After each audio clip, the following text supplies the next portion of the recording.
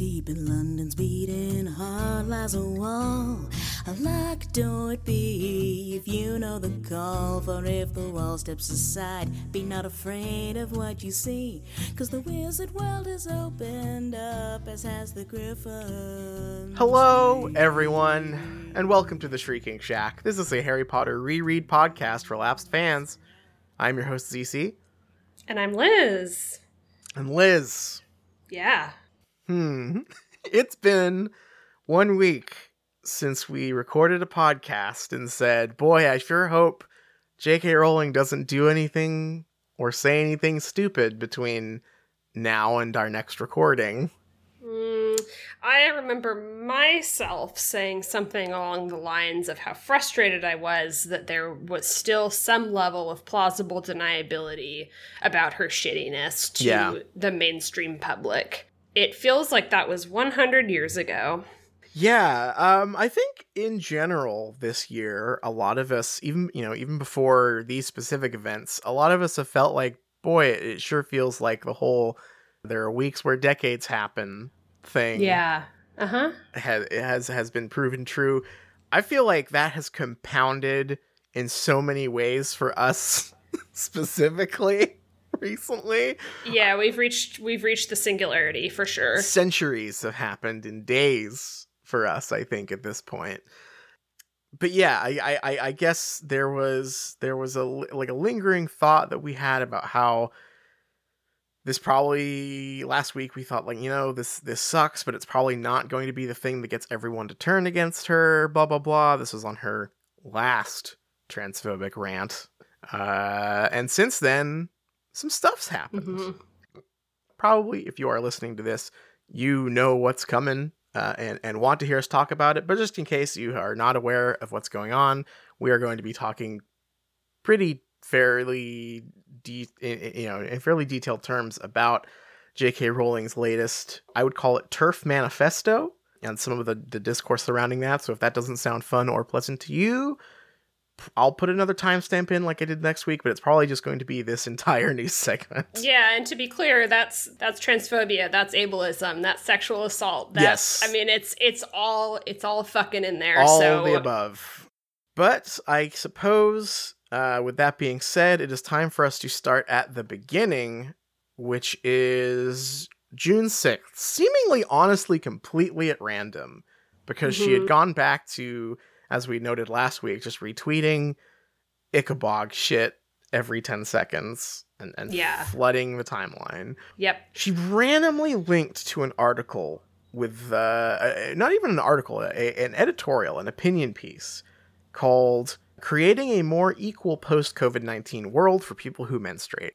And J.K. Rowling just, I suppose, took great offense to this and said, people who menstruate, I'm sure there used to be a word for those people. Someone help me out. Wumban? Wimpund? Woomud? Is that really the best she could do? Yeah, professional writer. Not much of a dunk, honestly. The punchline is not very good. Wimpund is a pretty good word, I would say. Wumban, I'm pretty sure, is what the guy in Banjo-Kazooie says when you get a new transformation thing from him. That's right. Woomud, that one's just bad. That one just that I can't even make a joke for that one. It's so bad. But everyone immediately responded more or less in time with, huh? What's up? And she continued, I've spent much of the last 3 years reading books, blogs, and scientific papers by trans people, medics, and gender specialists. I know exactly what the distinction is. Never assume that because someone thinks differently, they have no knowledge.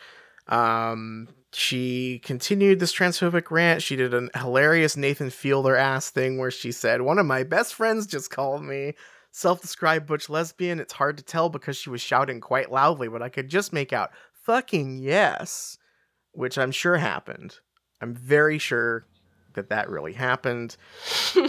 And then finally capped everything off with someone telling her takes one TERF to know another, I guess. And JK saying, feminazi, TERF, bitch, witch, times change, woman hate is eternal. Then she kept digging the hole deeper, and I think this is where things finally got to the point you were talking about with, like, okay, there's no longer like one iota of plausible deniability, right? Like, she's been couching all of this stuff in enough normal, quote unquote, sounding feminist language up till this point that I think there was a little bit of wiggle room for people who aren't like clued in on like how TERF rhetoric operates to like read her stuff and go like, oh, she's just asking questions, right? Right. But then she dropped this bomb. If sex isn't real, there's no same-sex attraction. If sex isn't real, the lived reality of women globally is erased. I know and love trans people, but erasing the concept of sex removes the ability of many to meaningfully discuss their lives. It isn't hate to speak the truth. The idea that women like me, who've been empathetic to trans people for decades, again, feeling kinship because they're vulnerable in the same ways as women, i.e. to male violence, hate trans people because they think sex is real and has lived consequences, is a nonsense. Good job. I respect every trans person's right to live any way that feels authentic and comfortable to them. I'd march with you if you were discriminated against on the basis of being trans. At the same time, my life has been shaped by being female. I do not believe it's hateful to say so. Some stunning stuff. Top to bottom. I've never seen the word "if" do so much heavy lifting.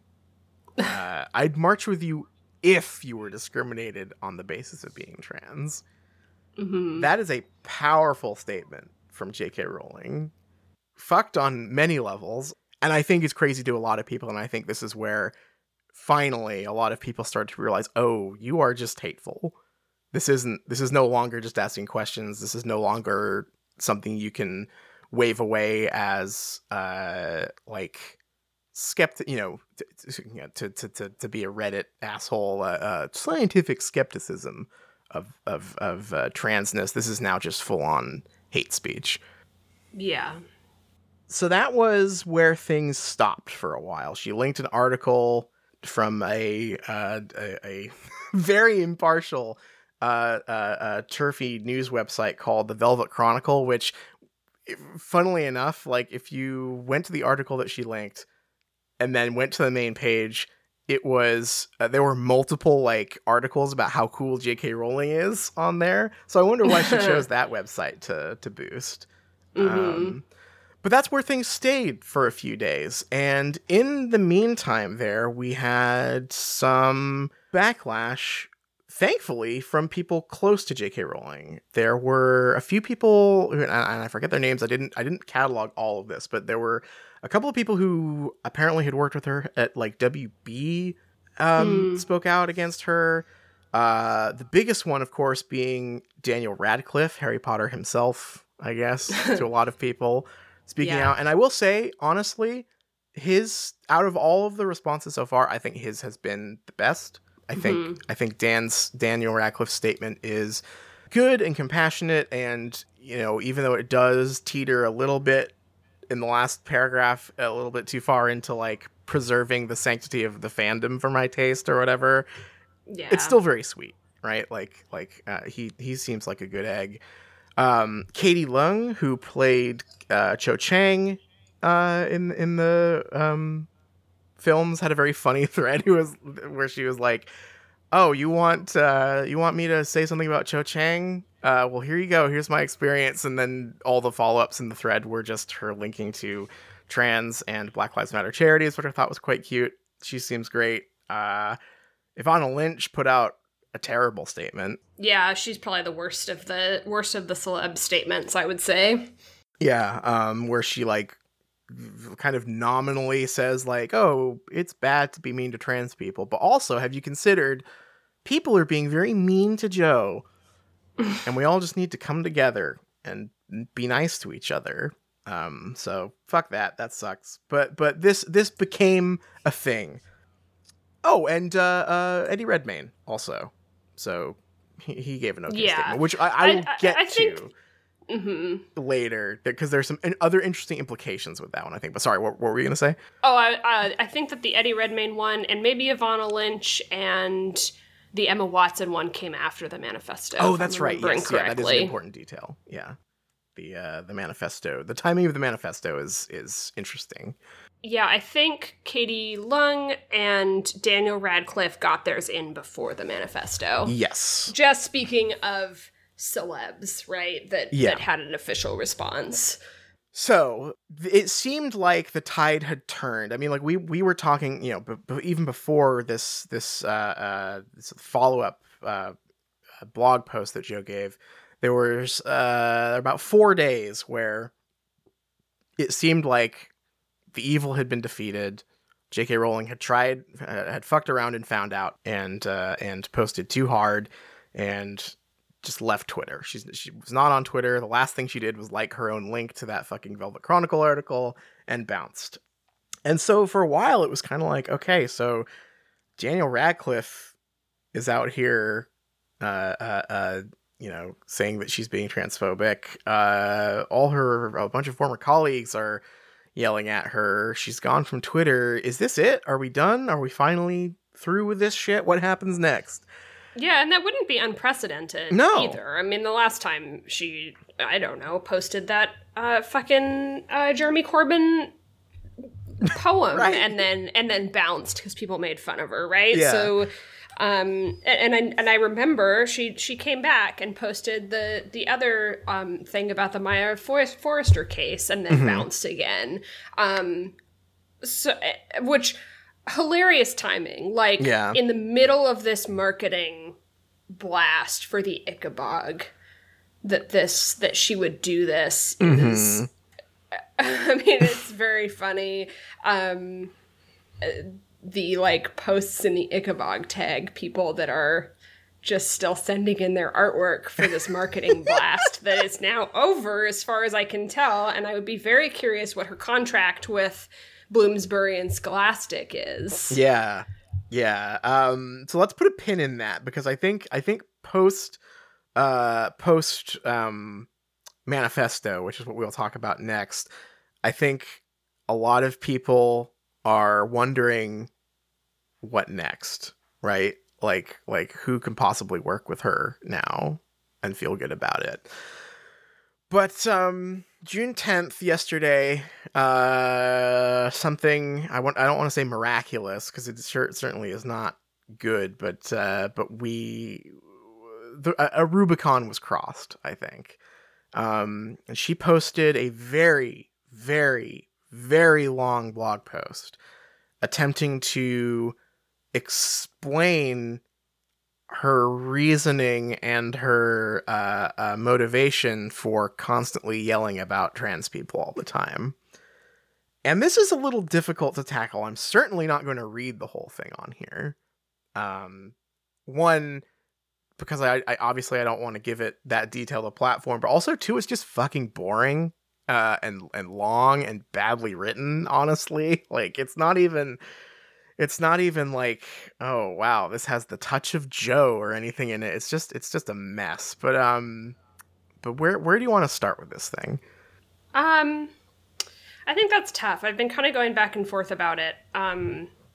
I saw that she posted it while I was at work, and I skimmed it. And I basically spent my day yesterday reading screenshots from it, scrolling through it, getting upset, walking away.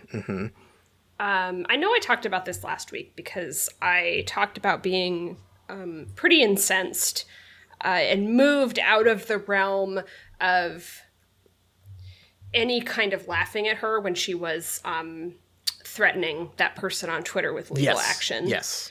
But I think that this is probably the point in our entire thing. I mean, like, obviously it makes me mad, and we have known for a long time that she has been a TERF, right? Yes. And that makes me mad for the sake of it, right? Yeah.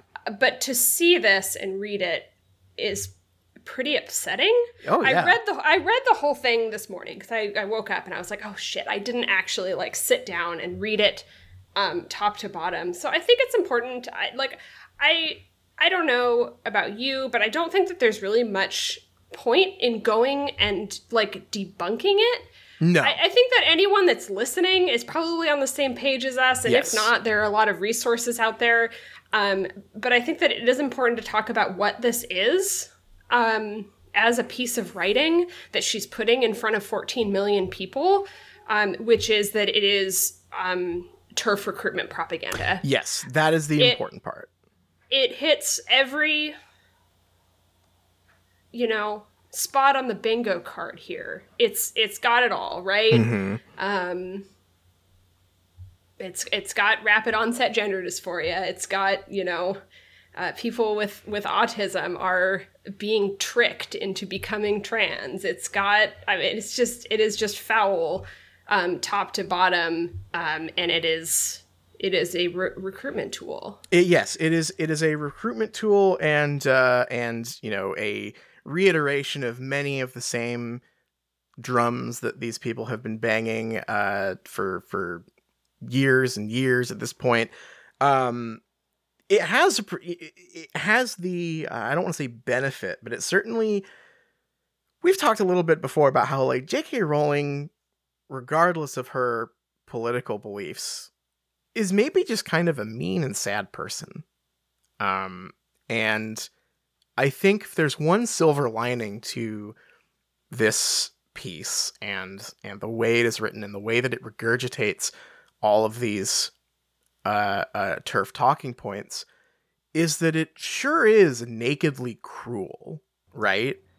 Mm-hmm. Like we've been talking about how frustrating it is that like, oh, it's possible for people to misunderstand or be hoodwinked by the use of like recognizable feminist language in a lot of TERF propaganda stuff, because it is often written in a way that sounds reasonable and is written in a passive enough voice where it's like easy to trick people into thinking like, oh, this isn't like hate speech, this is just skepticism or science, right? Like it's not as openly cruel as this piece is, which just leaves nothing to the imagination.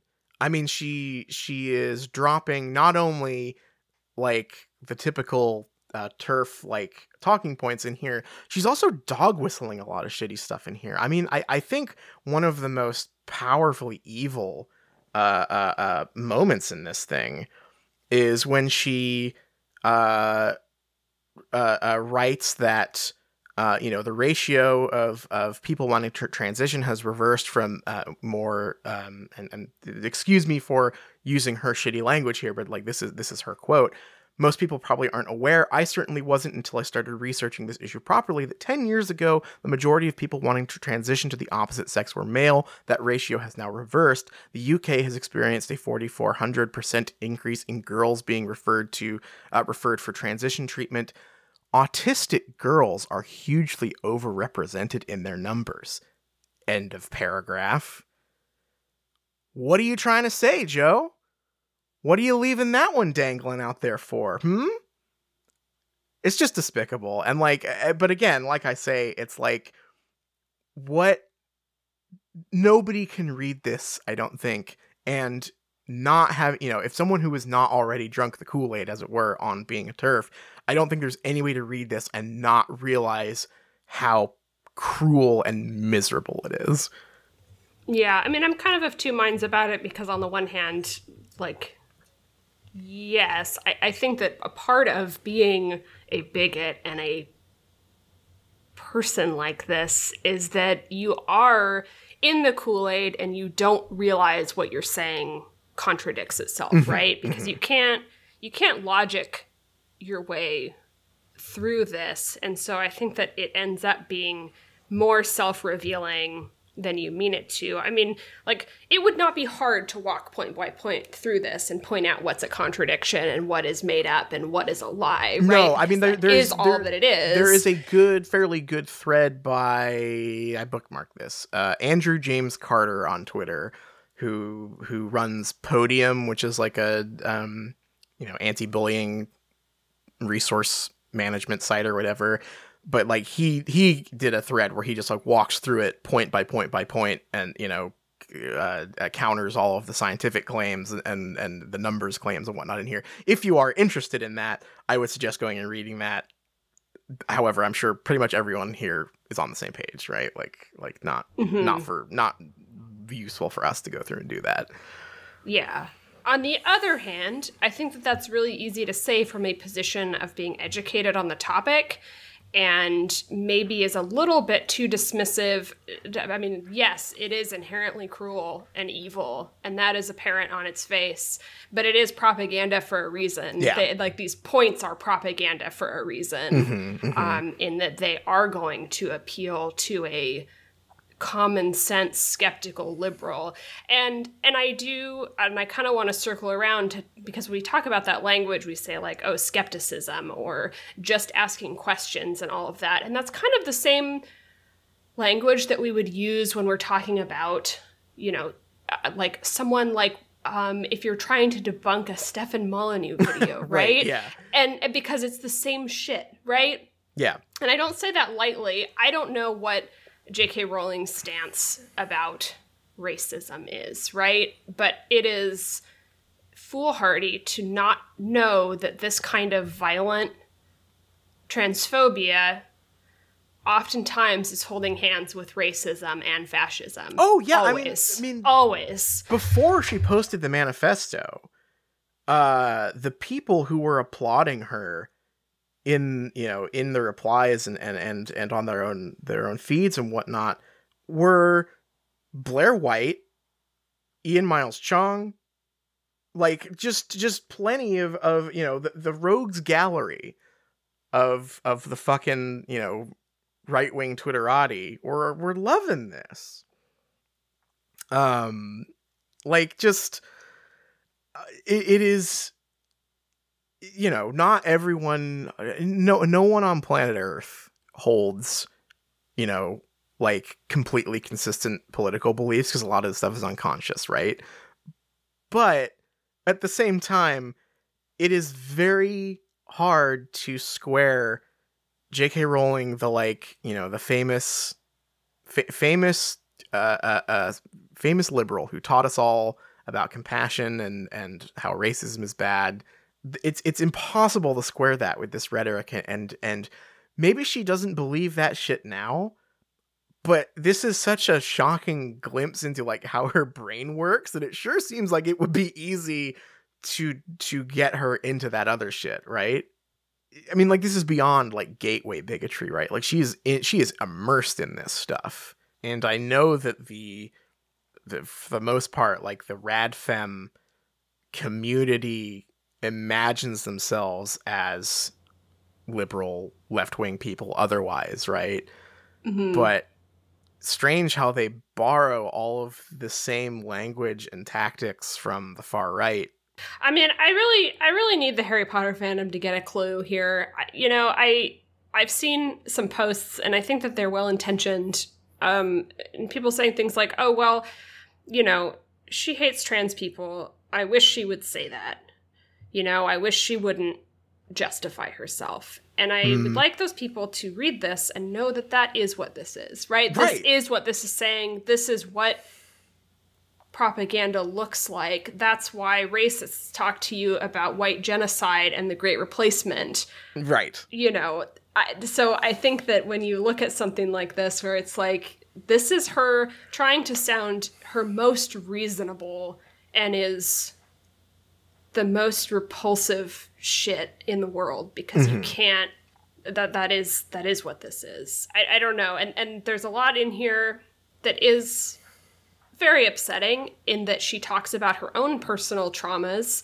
That's kind of the big reveal. I know that is like the Trojan horse news story here, where she recounts her sexual assault, or not recounts it, but brings it up, and domestic abuse, and having OCD as a kid, and having her dad tell her that she wished she was a boy, and says, like, I experienced violent misogyny.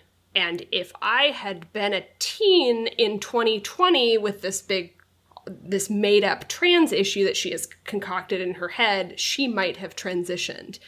And it's made up. You know, it's like that is a fantasy. That is being scared of something that doesn't happen and also didn't happen to her. Right.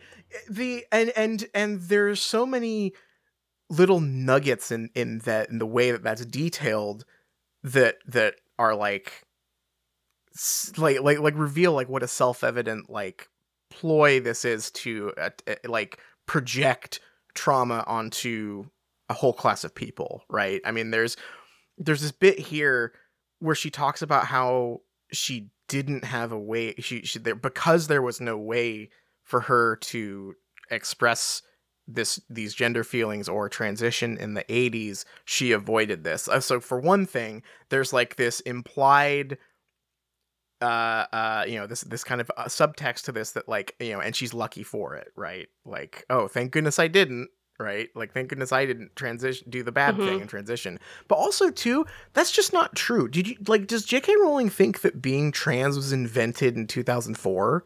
Yes. Like what do you mean there was no way for you to transition or express this in the 80s? Like, when do you think Stonewall was? Like, what? Or for that matter, couldn't now. She's still alive. Yeah. If you had, and like that, it dances around, or maybe is just blind to the ways in which her experience, while it like sounds incredibly traumatic. I don't want to minimize that. It is not the experience that she is projecting onto trans people is not the experience of being trans. She can rattle off every horrible misogynistic thing she's ever experienced. That is still different from sitting around thinking, I'm a girl or I'm a boy, right? Completely different experience. Like, and also like not mutually exclusive. Like, you can this idea that she expresses about how like, oh, I felt bad because I didn't like pink frilly stuff, and my dad said I acted like a boy and whatnot. Like, that is still shitty. This idea that like essentialism is poisonous to women is completely true. But she is also now, instead of realizing like how that is dangerous to all women, she has internalized it and is now herself an essentialist. So how did that happen? It's easy to get in the weeds here because she's she brings up so many like little pieces of what things were like in the 80s and what my experience was like, and at the end of the day, these are valid feelings to have, and valid, like, it is valid to feel like I grew up in a very misogynistic culture. True, I'm sure. But to then turn around and say, and that is why I'm scared of trans people, my sympathy ends there, right? It is no different to me than when Liam Neeson tried to explain like how logical his racism was once upon a time, right? It's like, your traumatic experience will never justify bigotry. Yeah, I'm a very private person. I don't like to get too personal, but I just really, there is something so disgusting to me reading experiences that she's had with misogyny that I'm like, yeah, I can relate to that. And then to watch her turn that into a weapon against the most vulnerable group of women it just gets under my skin. It makes me so angry. It's, disgusting is like really the only word for it, right? Like, It is evil. And I think that like, it's crazy to the idea that is then licensed to delegitimize the humanity of a class of people. A group of people is there's a certain hubris to it, I guess, in the way that she wrote this, and clearly expects people to be like, oh damn, I was pro-trans before, but now after reading J.K. Rowling's trauma and realizing that somehow it has to apply to all women, And now I understand, and not only understand but believe J.K. Rowling that trans people are evil and are just pretending to get into the bathroom so they can assault people is deeply pathetic. Yeah. I mean, it's very upsetting that she put this in front of a lot of people. I mean, it is very poorly written, which I guess is a saving grace. The other thing that I try to remember is that it's actually not that many people. I mean, it is. 14 million is a lot of people. Those aren't all active accounts. It really didn't even get that much engagement in the scheme of something that is going to get huge engagement. But it did make the news. It is put in front of not an insignificant number of people. It's just pretty awful. I think that in the terms of, I do want to bring up one point in it because this is the funniest to me. And it's not funny.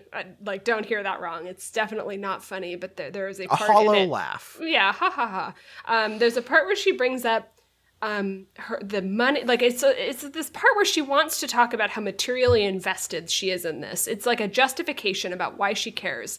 And I think it's the most disjointed nonsense of the whole thing because a lot of the stuff in it it's practiced because it is well-tread propaganda, which mostly consists of uncited lies about statistics, debunked studies that were created by conservative interest groups to begin with and have since, do not have legitimacy. But in the part where she has to try to come up with a reason why she cares about this outside of her own personal trauma or relationship with womanhood, she says, one, she's writing a detective story so the girl character would be interested in this, so it's just research for her book, which is just fucking hilarious. And frankly, that point makes zero sense and gets immediately dropped because she can't justify it. Because again, it's complete nonsense.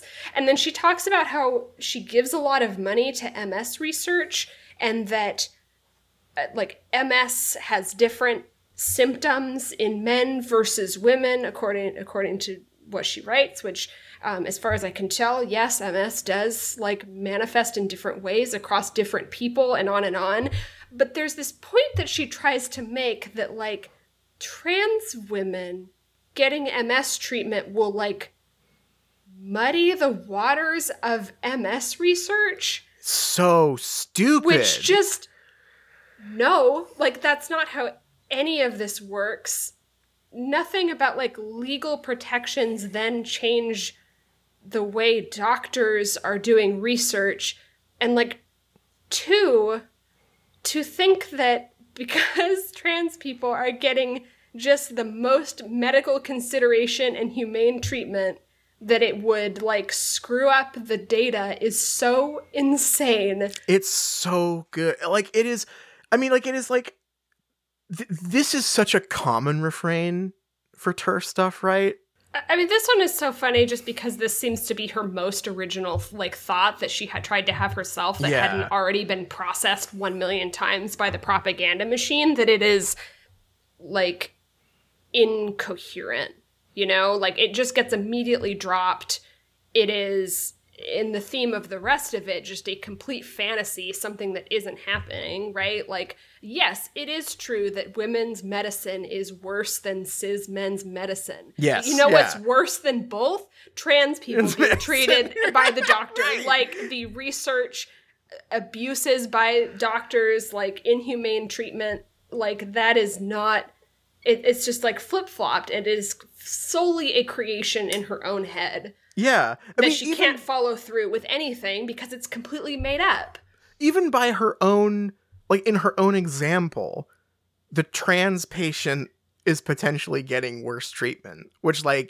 Yes, that is what's happening. Yeah, exactly. And for her to go oh, damn, it would suck if that would happen. That is happening, Joe. Because of the way that the medical system is set up, that is what is happening because we do divide things on very strict sexual dimorphism terms. That is the problem. You are correct. Yeah, that doesn't really reflect reality or individuals. Hey, guess what? It's also white supremacist oftentimes. Whoopsie, yeah. So anyway, that was the one point I wanted to bring up, only because that was, other than her personal story essay elements of this, seemed to be the most her Unique original to thought, her. and it's so stupid. Yeah, like as soon as she steps outside of the canon, I suppose, of like TERF talking points, she just like starts bumping into walls like a bumper car, just like the MS research is gonna get fucked up. I'm writing a story about a young detective who I guess also obsessively stays up at night bullying trans people. She's also in the nasty group chat that I'm in. Yeah. I like to imagine that the young, sexy, cis detective in my story is also transphobic and hangs out with me. In fact, she's the lesbian who called me on the phone and said, "Fucking yes." So where do we go from here?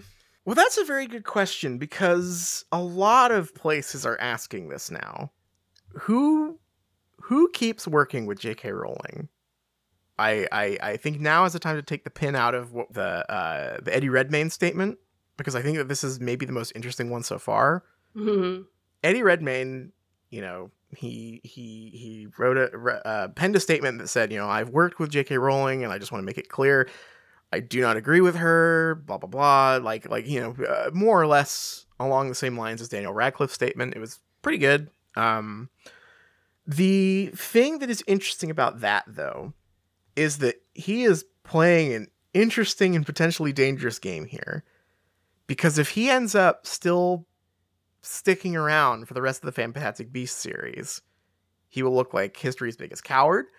But the other thing that a lot of people have noted, and is now kind of a talking point that's in the air, not just like from nerds like us, but like Screen Rant and Variety, is WB just going to cut ties with J.K. Rowling and cancel Fantastic Beasts?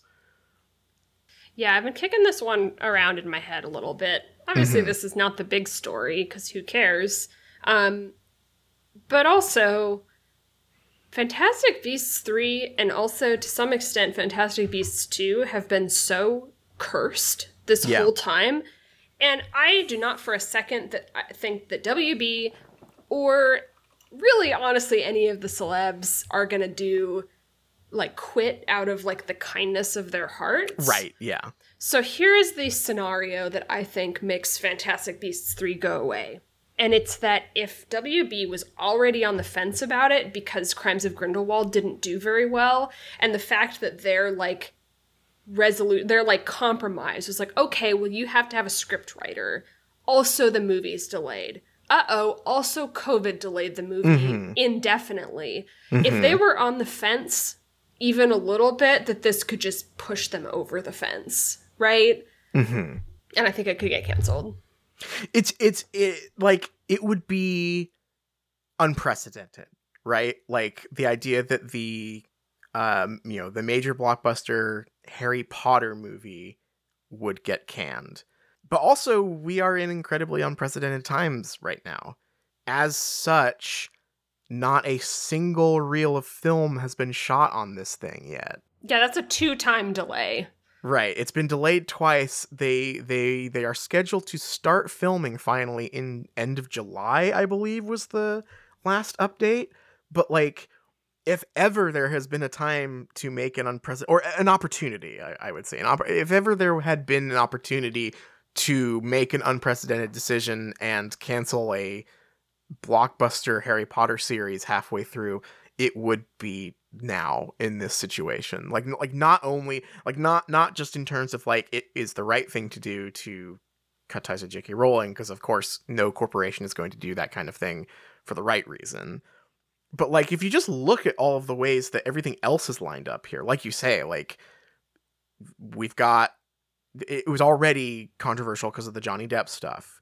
We've got COVID making it so they haven't actually started filming any of it yet. We have Ezra Miller choke slamming a woman in Iceland on film. Which only seems to have been resurrected in the news because of this, right? Because all of a sudden people are talking about Fantastic Beasts being doomed, and that's getting dredged back up. Yeah. I don't think it would have otherwise. Yeah. Yeah. But yeah, it's and also you have the leading man saying, I disagree with J.K. Rowling on this issue that is.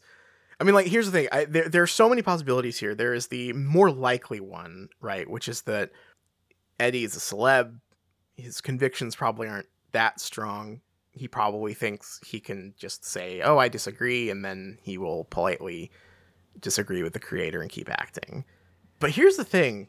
J.K. Rowling, this is not, like, this is her pet thing now, right? Like, I don't know if J.K. Rowling can politely disagree with any of the people working with her, right? Like, I don't know if this would this mean that she would want him off the project? Does this mean that are his convictions strong enough that he would walk from the project? It is an interesting standoff that they have started here that I'm very curious to see resolve.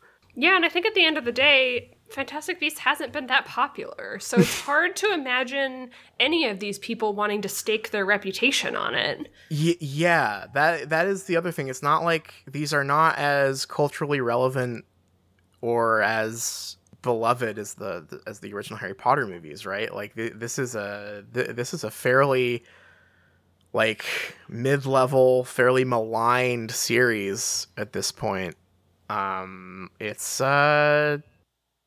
yeah, the confluence of stuff happening here really makes it seem like we could see something unprecedented here. I do love that the Screen Rant article ends with the line, meanwhile, Warner Bros. Hasn't commented on the issue, and it's unknown if Fantastic Beasts will still happen, and if it does, if Rowling will continue to be involved in the series as she wrote the previous 2 films. With Harry Potter being a very important part in the lives of many, fans are choosing to separate the author from her work, which will allow the series to continue living. But the same can't be said about Fantastic Beasts, which hasn't been very popular to begin with.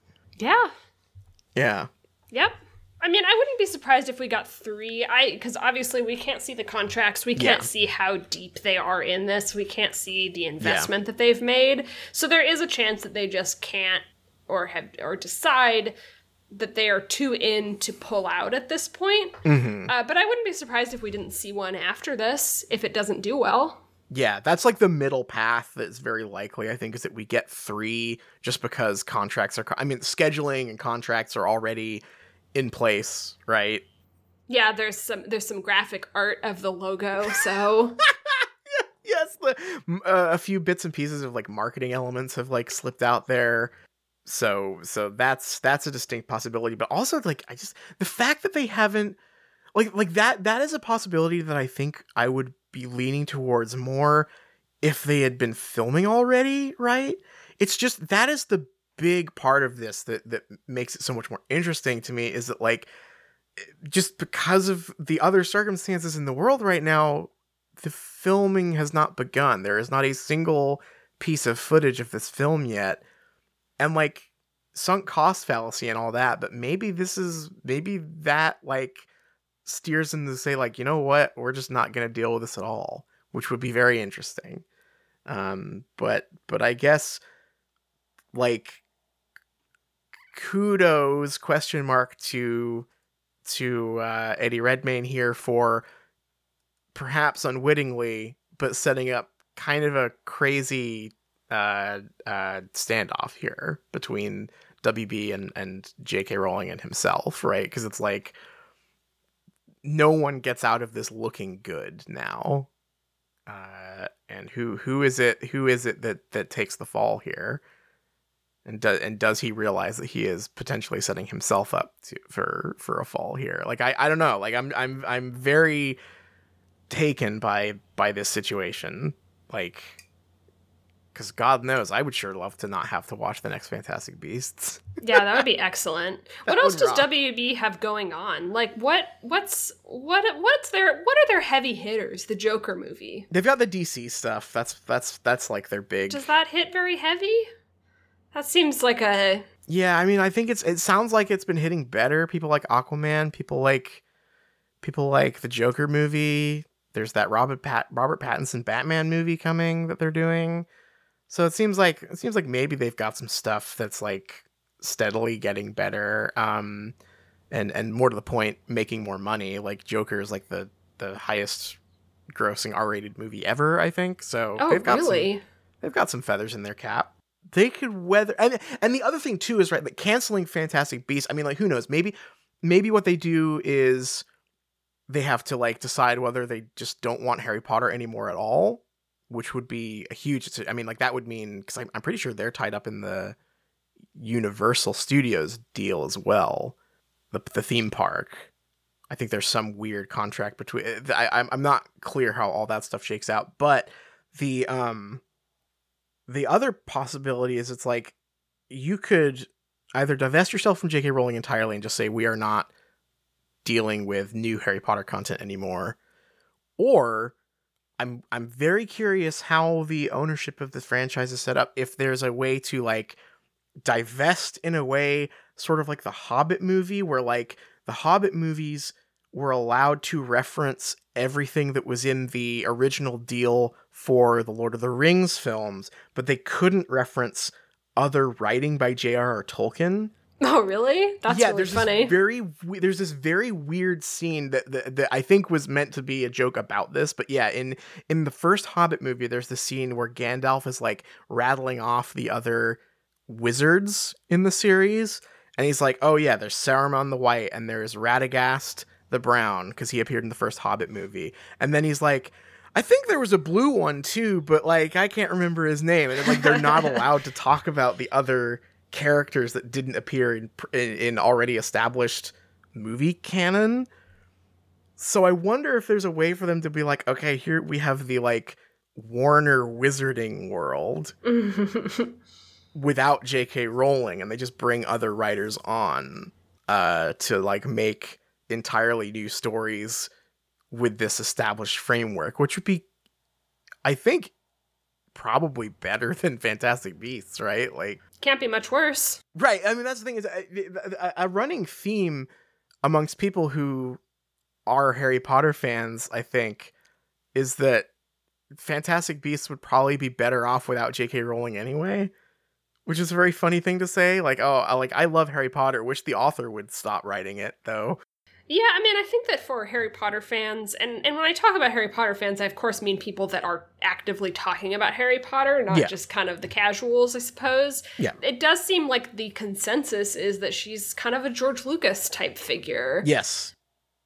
Yeah, like she, you know, we love the first thing she did, but it's been steadily getting worse from there. And this is, like, entirely divested from her political beliefs too. I mean, this is people going, like, I hate that she put her name on Cursed Child because it sucks, and I hate that she keeps tweeting about wizards pooping and retconning stuff. Right. So that is another interesting element. Like, there's an element to this that is very funny that I think is worth mentioning, which is that part of what makes the situation so strange to watch is, I think, as horrible as all of this is, and as nightmarish as her manifesto is, and as shitty as her behavior is, I'm taking a, like, certain smug satisfaction in the way that it sure seems like she overestimated how many allies she has in this fight. And I think that plays into this, is that, like, even people who count themselves as, like, diehard Harry Potter fans seem to disregard her word on the world she created now, right? Like, she just does not have as big of a built-in army who hangs onto her every word than that as she thinks she does, perhaps. Yeah. I think she's too into the Kool-Aid to know how it sounds when she says the stuff that she says. And I mean, one to bring up would be Emma Watson's response. Just as far as, like, scale of celebrity, I kind of had a moment, and I know how crazy this sounds because Twitter engagement doesn't really mean it's much. Fake. Yeah. It's not real. But there is a kind of despairing moment where you're like, J.K. Rowling is tweeting this out to 14 million people. That's so many people. And obviously she disabled replies, so she can't get ratioed. But she did get ratioed, right? Like, she got the new ratio, like the new ratio, tweet. The quote tweet. Emma Watson tweeted her response, which I thought was pretty okay. Yeah, it was all right. It was whatever. I think that it means more to other people who care what Emma Watson thinks, you know? Right. Yes. But it had astronomically more reach than J.K. Rowling's post. She has way more followers than J.K. Rowling. I don't know why. I don't know what Emma Watson does these days. She's in Beauty and the Beast. She was in Little Women, but I'm glad she said something, you know? Yeah. Like I said, I take just a little bit of solace and pleasure in the fact that, like, it seems like, for as horrible and damaging as her behavior has been, it seems like it might blow up in her face bigger than anyone else's. If WB does anything, if Fantastic Beasts, and the other thing, you mentioned George Lucas, there's the other possibility is that I've been thinking about, which is like, what if, you know, what if, like, instead of, like, the possibility I was talking about, which is like the weird, like, timeline franchise split thing, is I wonder how much it would cost. I wonder what J.K. Rowling's price is for just being bought out of Harry Potter the way George Lucas was. Like, she's rich, but she's only she's a 1 billionaire, right? And WB has a lot more money than that to throw around. And I wonder if there is any level where she would accept just whole cloth being being rid of it, being done of this thing that she clearly has no, I mean, she clearly has no interest in continuing it outside of Fantastic Beasts, right? Which is more a political vehicle for her political beliefs than a new Harry Potter story, right? It's like Harry Potter in the sense that it is set in that world, but it is much more her bizarre, like, World War II history lesson, I suppose. So I wonder. So dumb.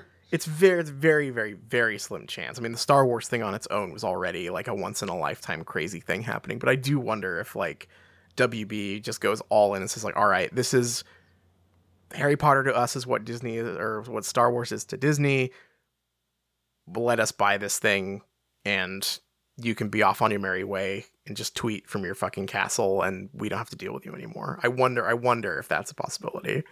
I think that there's two parts of that. One is that I don't know if Harry Potter is actually that popular to make them invest so much money in it. But on the other hand, I think the potential that J.K. Rowling could take that deal is, and a boon to all of us, is that she is very thin-skinned for criticism. She could just be done, right? Like that. Yeah. That's the real thing here, is that she can't take it. You know, when you are that level of mega celeb, there's like a certain amount you're gonna get harsh criticism, right? And she just can't take it. No, she just threatens to sue people if they ever get on her nerves.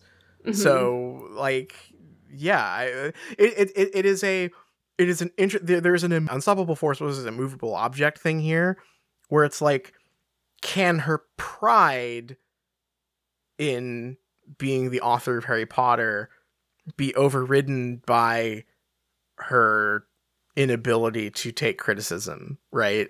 Like, like which wins out in that hypothetical? Because it's like, she's clearly very proud of Harry Potter. She loves to talk about it all the time and how, you know, how she wrote it and how she came up with it. More so seems to be interested in that than, like, working on it anymore. So I'm very curious to know if, like we are really truly spitballing just, like, insane ideas here, but, like, there's got to be someone in a WB board, or I guess a Zoom call at this point, a WB Zoom call going like, could we buy this? Do we want it? Do we want this? Yeah, I'm very curious, because it's weird, right? Because people do like Harry Potter. It's still huge, but also it feels like perhaps the love of Harry Potter that everyone has is very ambient, if that makes sense, right? Like, the Fantastic Beasts movies do not rake in the big bucks. People love Harry Potter. People love to talk about, I'm a Hufflepuff, I love Hedwig, I love to make memes of Hermione saying Wingardium Leviosa, but like people aren't putting their money in it anymore as much, perhaps. Yeah, it definitely feels like Harry Potter is getting more and more in the rearview mirror, and also like it feels like J.K. Rowling, outside of her ideologies, is like still kind of chasing that high. Like that's how I felt when she posted that, like, oh, here are the locations that inspired Harry Potter, and it's like, lady, why can't you write anything anymore that anyone likes? Oh, I'd be very curious to know how the Galbraith books do, because I think that they get like pretty okay reviews for like airport paperback stuff, but I don't know. You know, they got like a mid-budget TV show. They're certainly not like a cultural institution, right? Not that everything an author makes needs to be, but like in terms of just like J.K. Rowling's power as a figure and a creative name to like have on your masthead at WB, right? Like it's probably not worth it anymore. Yeah, I mean, it's there's nothing wrong with, you know, writing something that gets huge and then never like reaching that high again, but it does become a problem when you tarnish your legacy by becoming a huge evil bigot. Yeah.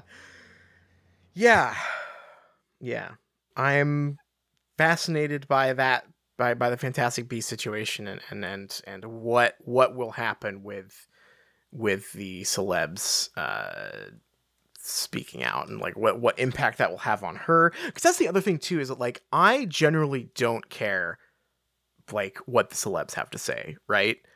But what makes this interesting is that I know that J.K. Rowling cares, right? Yeah. I mean, she's J.K. quickly Rowling going to find herself with no friends, you know? And I don't mean friends Exactly. as in actual friends. I mean allies in high places. Right, exactly. She like Daniel Radcliffe has been trotted out so often as like, look, here's Harry Potter, J.K. Rowling's friend, right? Like, presumably he doesn't do that anymore. I would hope not. Emma Watson, again, like a pretty major figure who she is like, you know, there's something interesting about the way she wrote Slughorn collecting people.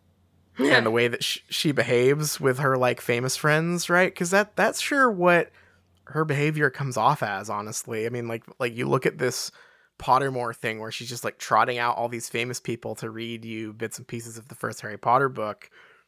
The idea that she is, I think that the thing that will matter most to her is this idea that she is going to be abandoned by her more famous friends.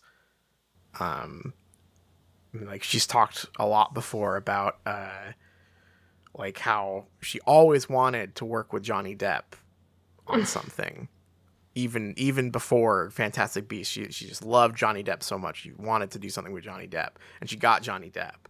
And so I feel like there's maybe an element to that of like her own hero worship might kind of bite her in the ass here. It's like if all the celebs that she loves and spends and counts among her friends turn on her, like, I don't know, like just another part of this that just feels like she might have bitten off more than she can chew here. Yeah. I hate that this happened. Yes. I hate that she posted this to everyone, but wow, what a thing, huh? It certainly is a thing. I would just like to point out that this morning, Forbes also posted J.K. Rowling's Fantastic Beasts series is in big trouble. Oof. So, like, this is a narrative that is being picked up and run with by, like, you know, not publications that I give a shit about, but like publications that like people making big money decisions care about, right? Like, yeah. I know that I think that I sent you the first one that I saw, which was the Screen Rant, and I didn't think much of that because I'm like, Screen Rant is they'll post anything. No offense, Screen Rant, but they will say whatever shit comes to mind immediately. So it was less of a, I think Screen Rant knows something, and more of a, if this is a narrative that is going to get picked up, that could mean something. Yeah, I would, Variety and Forbes Yeah. saying that the franchise is in trouble is probably a bigger deal. I'd love to not see more of those movies. Right? I hate It's those so films. tantalizing.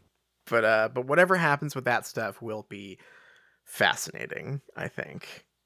So yeah, any closing thought? Do you have any closing thoughts on this? Yeah, I do. I this is kind of off the cuff, but I do kind of want to contextualize this in a meta way for our podcast, because I think that there is a point where we have this thing that has happened, and we can talk about the ramifications of that. But like, where does criticism of Harry Potter the books fit into this? You know? Yeah. Because I think that criticism is valuable, and I know we have a fun time here, and we also do real criticism, and it puts us in kind of an interesting place, because it's one thing to read and criticize H.P. Lovecraft, who is long dead, and also we can talk about in the context of his time in ways that, like as a life that a person lived, right? Yeah. J.K. Rowling is still alive and doing stuff, so how do we talk about Harry Potter now? Yeah. Yeah. I don't really have an answer. It's just it's something you're to right, think though. about. I mean, it does raise some questions. I mean, I think that like what is advantageous for us is that like I think we have always been slightly skeptical of and vocally on this show skeptical of the idea that you can just separate J.K. Rowling the person out from Harry Potter if you don't like her, right? Mm-hmm.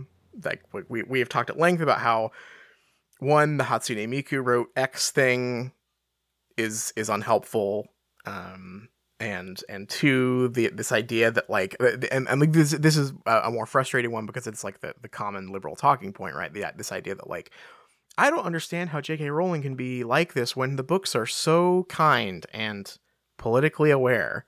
And it's like, well, you read these things recently? And I think that's a valuable thing that we're doing is going through and pointing out that like, hey, actually the shittiness was kind of always at least somewhat here, right? Mm-hmm. And the other part of it, I think, is that we've always been a little skeptical of, and this is part and parcel with those two statements, but it's like the willingness to use death of the author not as a critical lens, but as a barrier between the actions of a person you don't like and the thing you do like, Mm-hmm. is something that we have always made fun of. to be blunt, like we're constantly mocking that shit, right? Yeah, because I mean, death of the author is interesting. I like it as a critical lens, but it is not a shield, It to be a wielded. Lens, it is not the shield. To protect your feelings about a text, right? Yes. And so I think that for us, for as much as I would love to be done with J.K. Rowling, and I can't wait to be done with J.K. Rowling in a way, I think that it is weirdly relevant and important for us to keep up with her shitty behavior, because I think that it only enhances the criticism that we have been working on, which is that, not only is this a culturally relevant text that has sort of, for whatever reason, post-release kind of escaped much like mainstream critical backlash, right? Mm-hmm. Or critical reevaluation. But that like it is a critically important and culturally relevant text to a shockingly huge amount of people. Like this is a cultural phenomenon that we are picking through the rubble of here, written by someone who is very much alive and is very much constantly talking about what her politics and her opinions are. And I think that there is value in like like those are two lights that need to be held up to each other. This illusion, this idea that like, oh, Harry Potter itself is one, separable from J.K. Rowling, the person who is still alive and talking about Harry Potter constantly, and two, is a valuable blueprint for your personal politics and personal opinions, is ultimately just a lie that people are telling themselves. That like the thing they like is politically sound, and like, for one thing, I just think that is something that not just Harry Potter fans, but like everyone needs to get over, right? Like the media you like doesn't and shouldn't like be your political like calling card, right? But I think that it is such a like that is such a crystallized opinion with Harry Potter fans, even the Harry Potter fans who are like being interviewed in articles about J.K. Rowling's behavior right now. You know, you have like the Leaky Cauldron people and the MuggleNet people being interviewed, and they're like, Harry Potter means so much to me, and that's why this is disappointing. And I can sympathize with that, but also I think that there is still just this like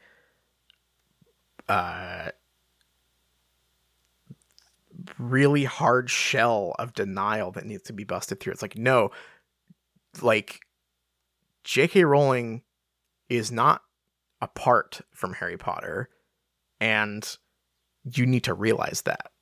And that like everything that she says, everything that she does, that like you that continues to use her platform as the author of Harry Potter, as a wedge for her to talk about her politics or to retcon stuff, whatever it may be, that like it at a certain point you can't ignore it, and I think it is irresponsible to ignore it. If someone's prime takeaway from someone's bad behavior, someone who made something they like behaving badly, and their first response is, but how does this reflect on me, the fan? Right? Like, yeah. That is a fucked priority, and I think that it is valuable to just keep on hammering away at that like misconception, just being like, no, like you can like this, but you can't pretend that she's gone, because she's not. Yeah, and I think even in the meteoric rise of Harry Potter as a cultural phenomenon came inextricably tied to her like deification as grand creator of this text, right? And so to try to extract it is silly, because it's all there in the experience of like what happened and the history of Harry Potter. And I know that like there's a lot of discourse about fandom in general, and the idea that like criticism of fandom is like an expression of misogyny and all of that. But I do think that this idea that criticism of a thing and the fandom of a thing are necessarily opposed and should never meet, that idea needs to be destroyed. Yeah. I'm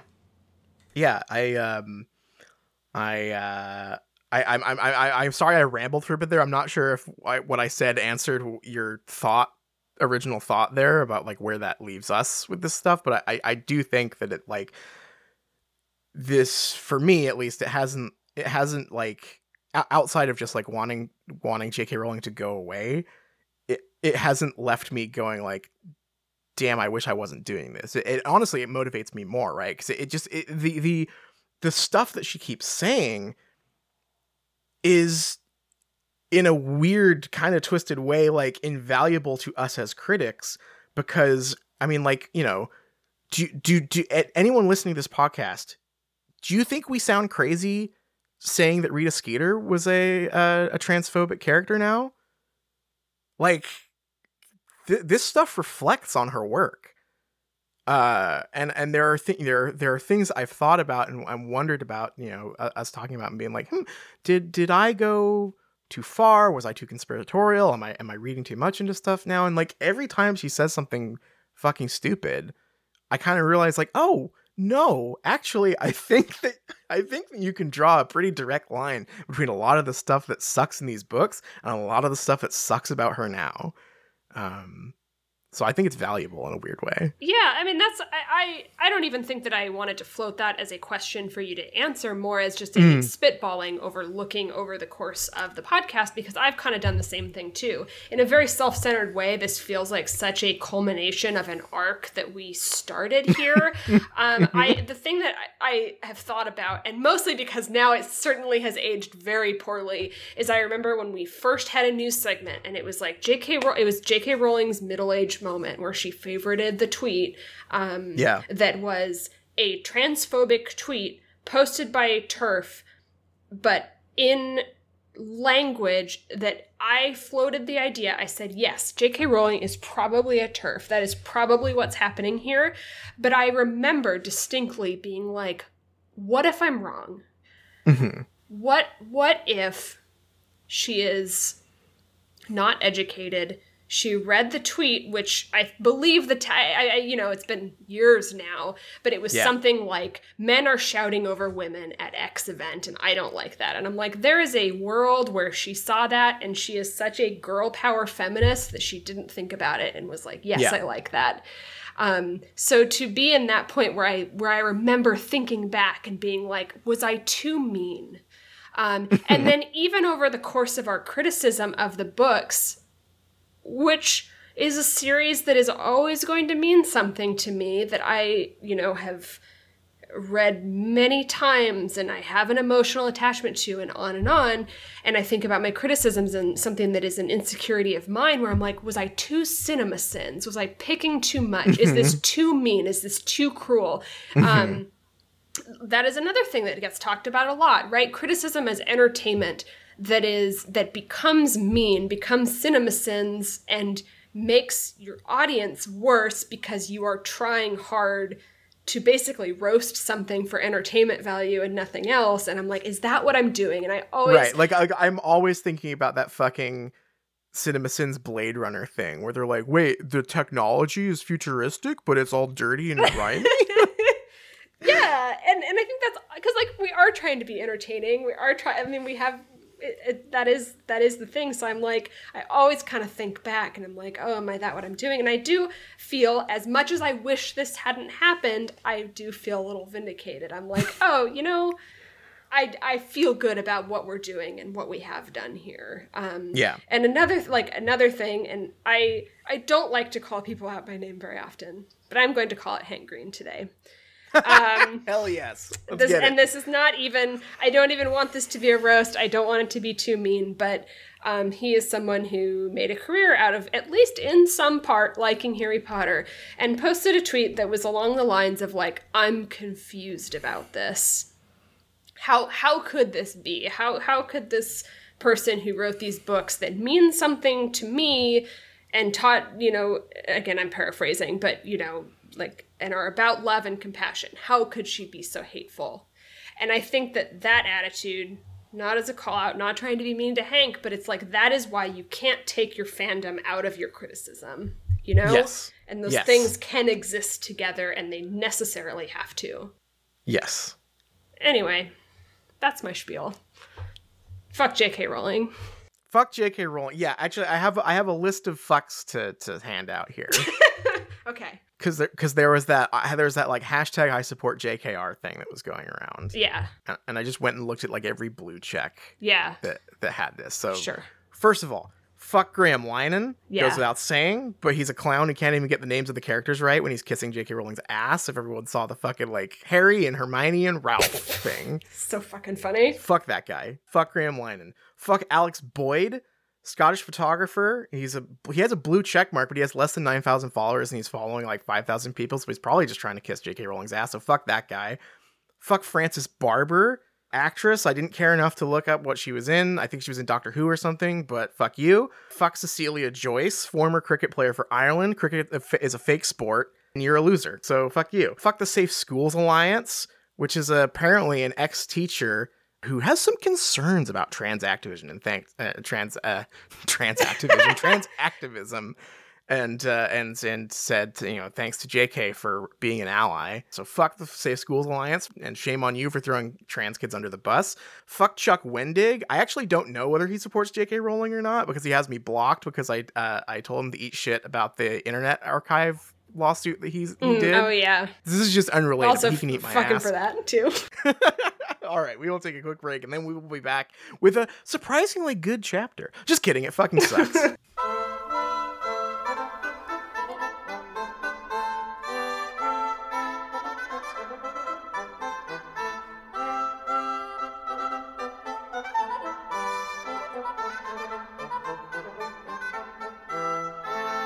Hello, everyone, and welcome back.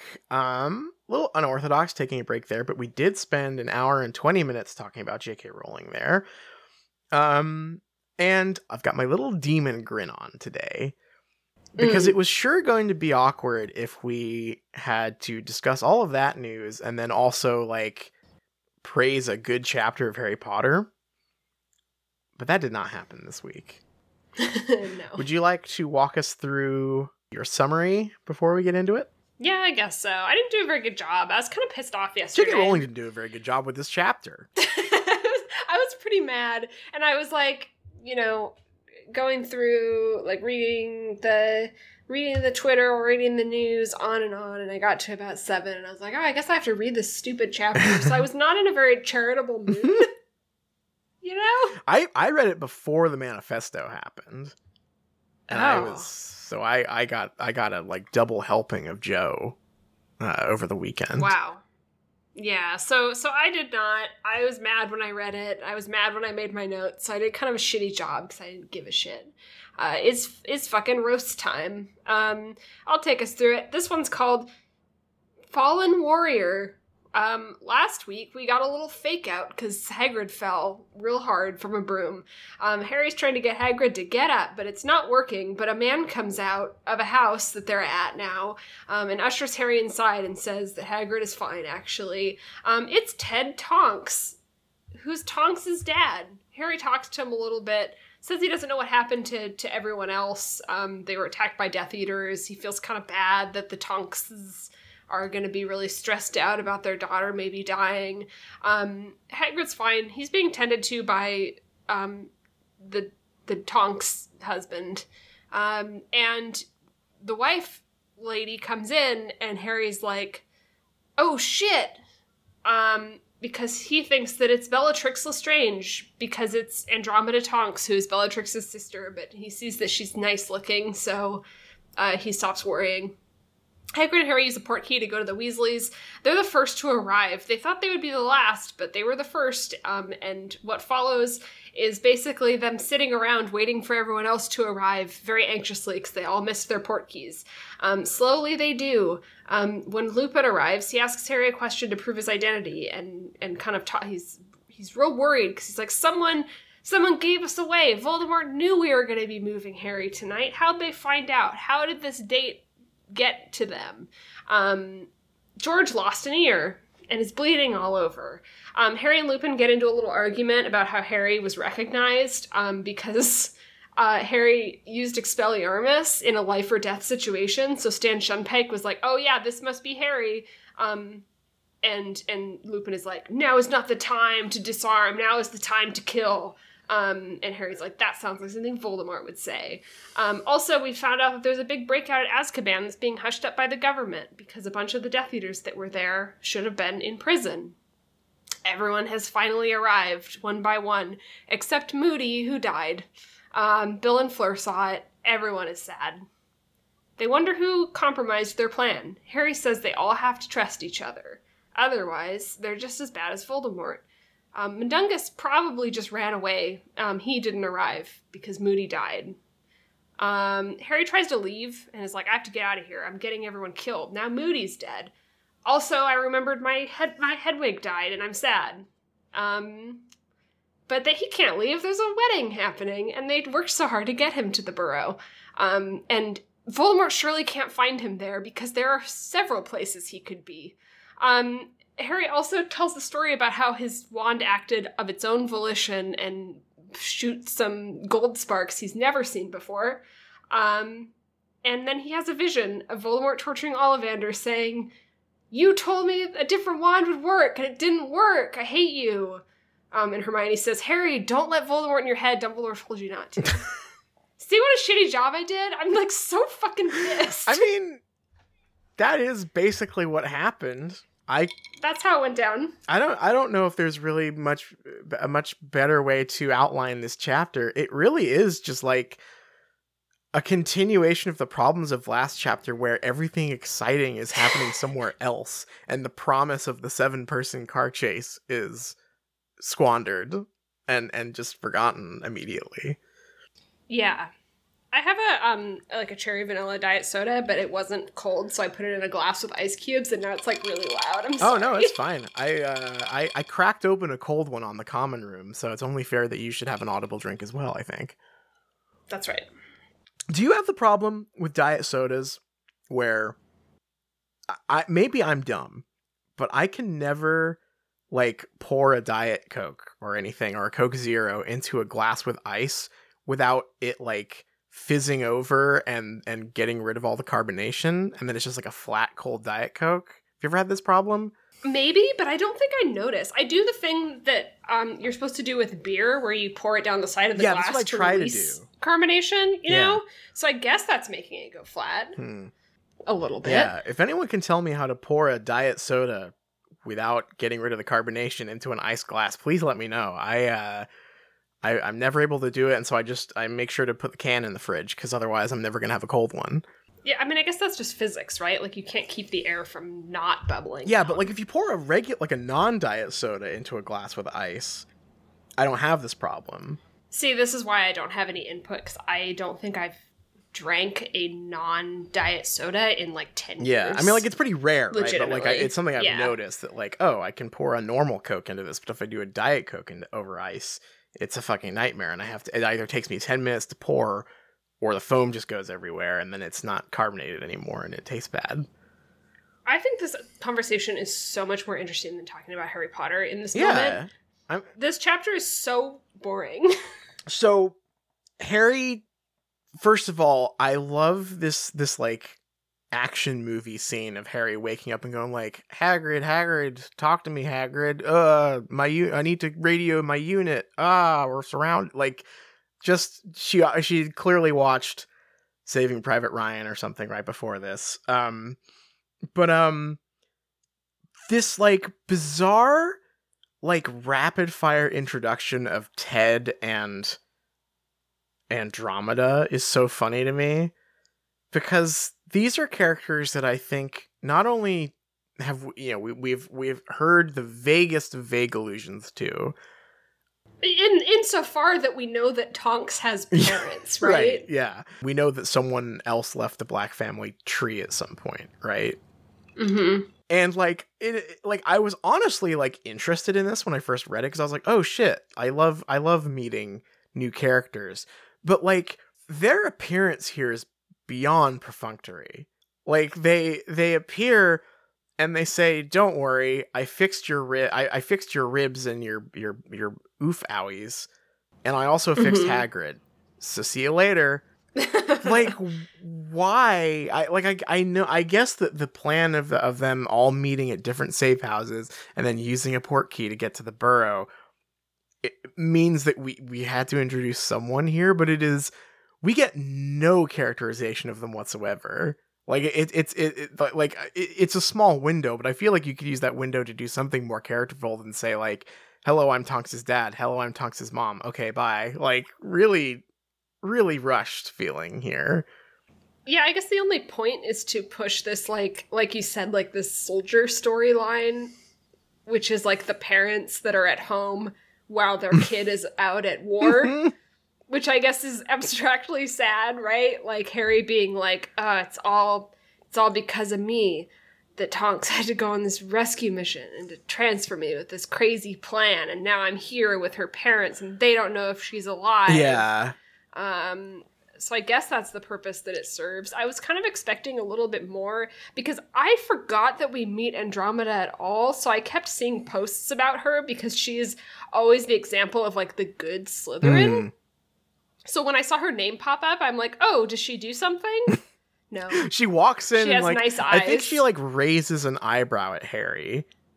Is like does she say anything? I don't think she says anything. Maybe she says hello. I'm not sure. Hello, I'm Andromeda.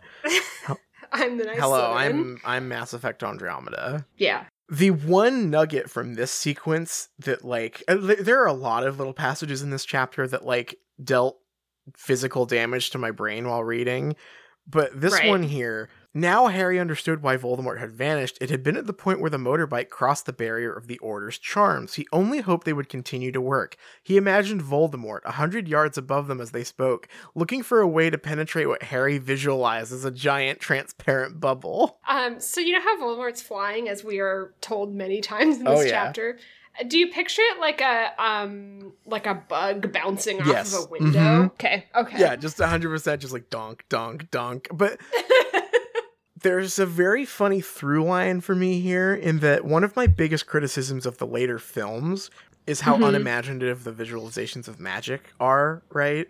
Like they're just... the bubble like shield. Laser guns and bubble shields, right?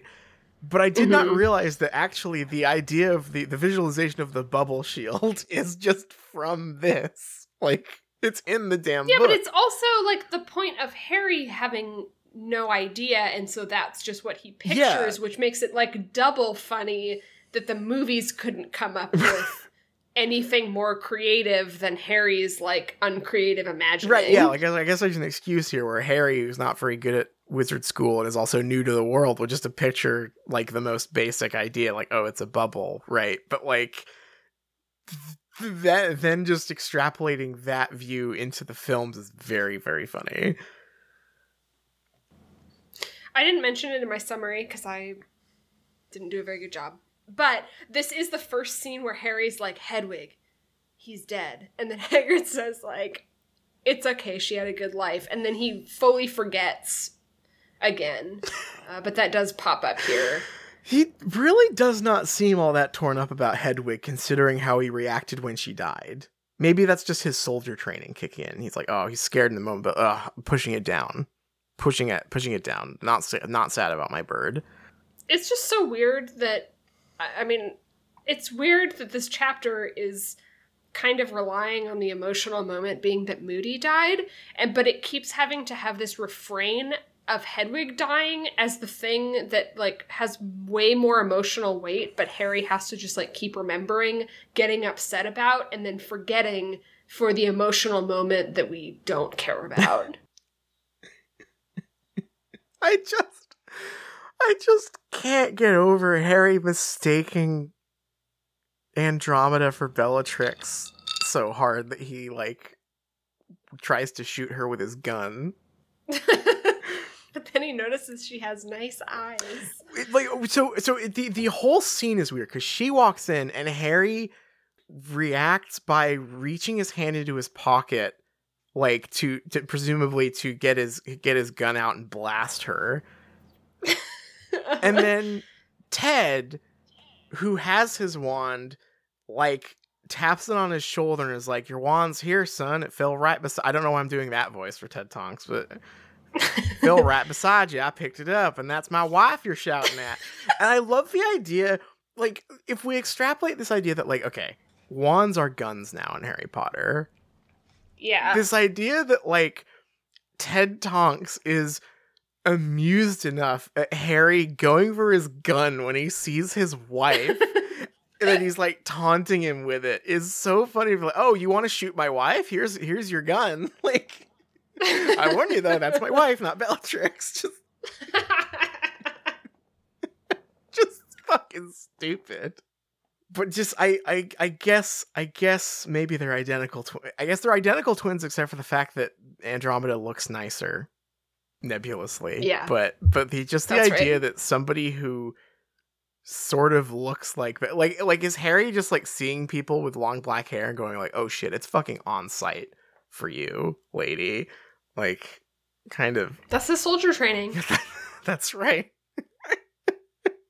It's so fucking stupid. I don't blame her for yeah. So here she looks a little haughty at Harry's exclamation. I don't think she says anything in this. Really? I'm trying to. Oh, okay, no, okay, she does. She says, "What happened to our daughter?" She asks. Okay, she does ask something, but she's very much not a character in this scene, which is too bad. Very good scene. Very interesting. Very good scene. They made it to the safe house. Hagrid's fine. Why is Ted's nickname for his wife Dromeda? I think that it's really hard to have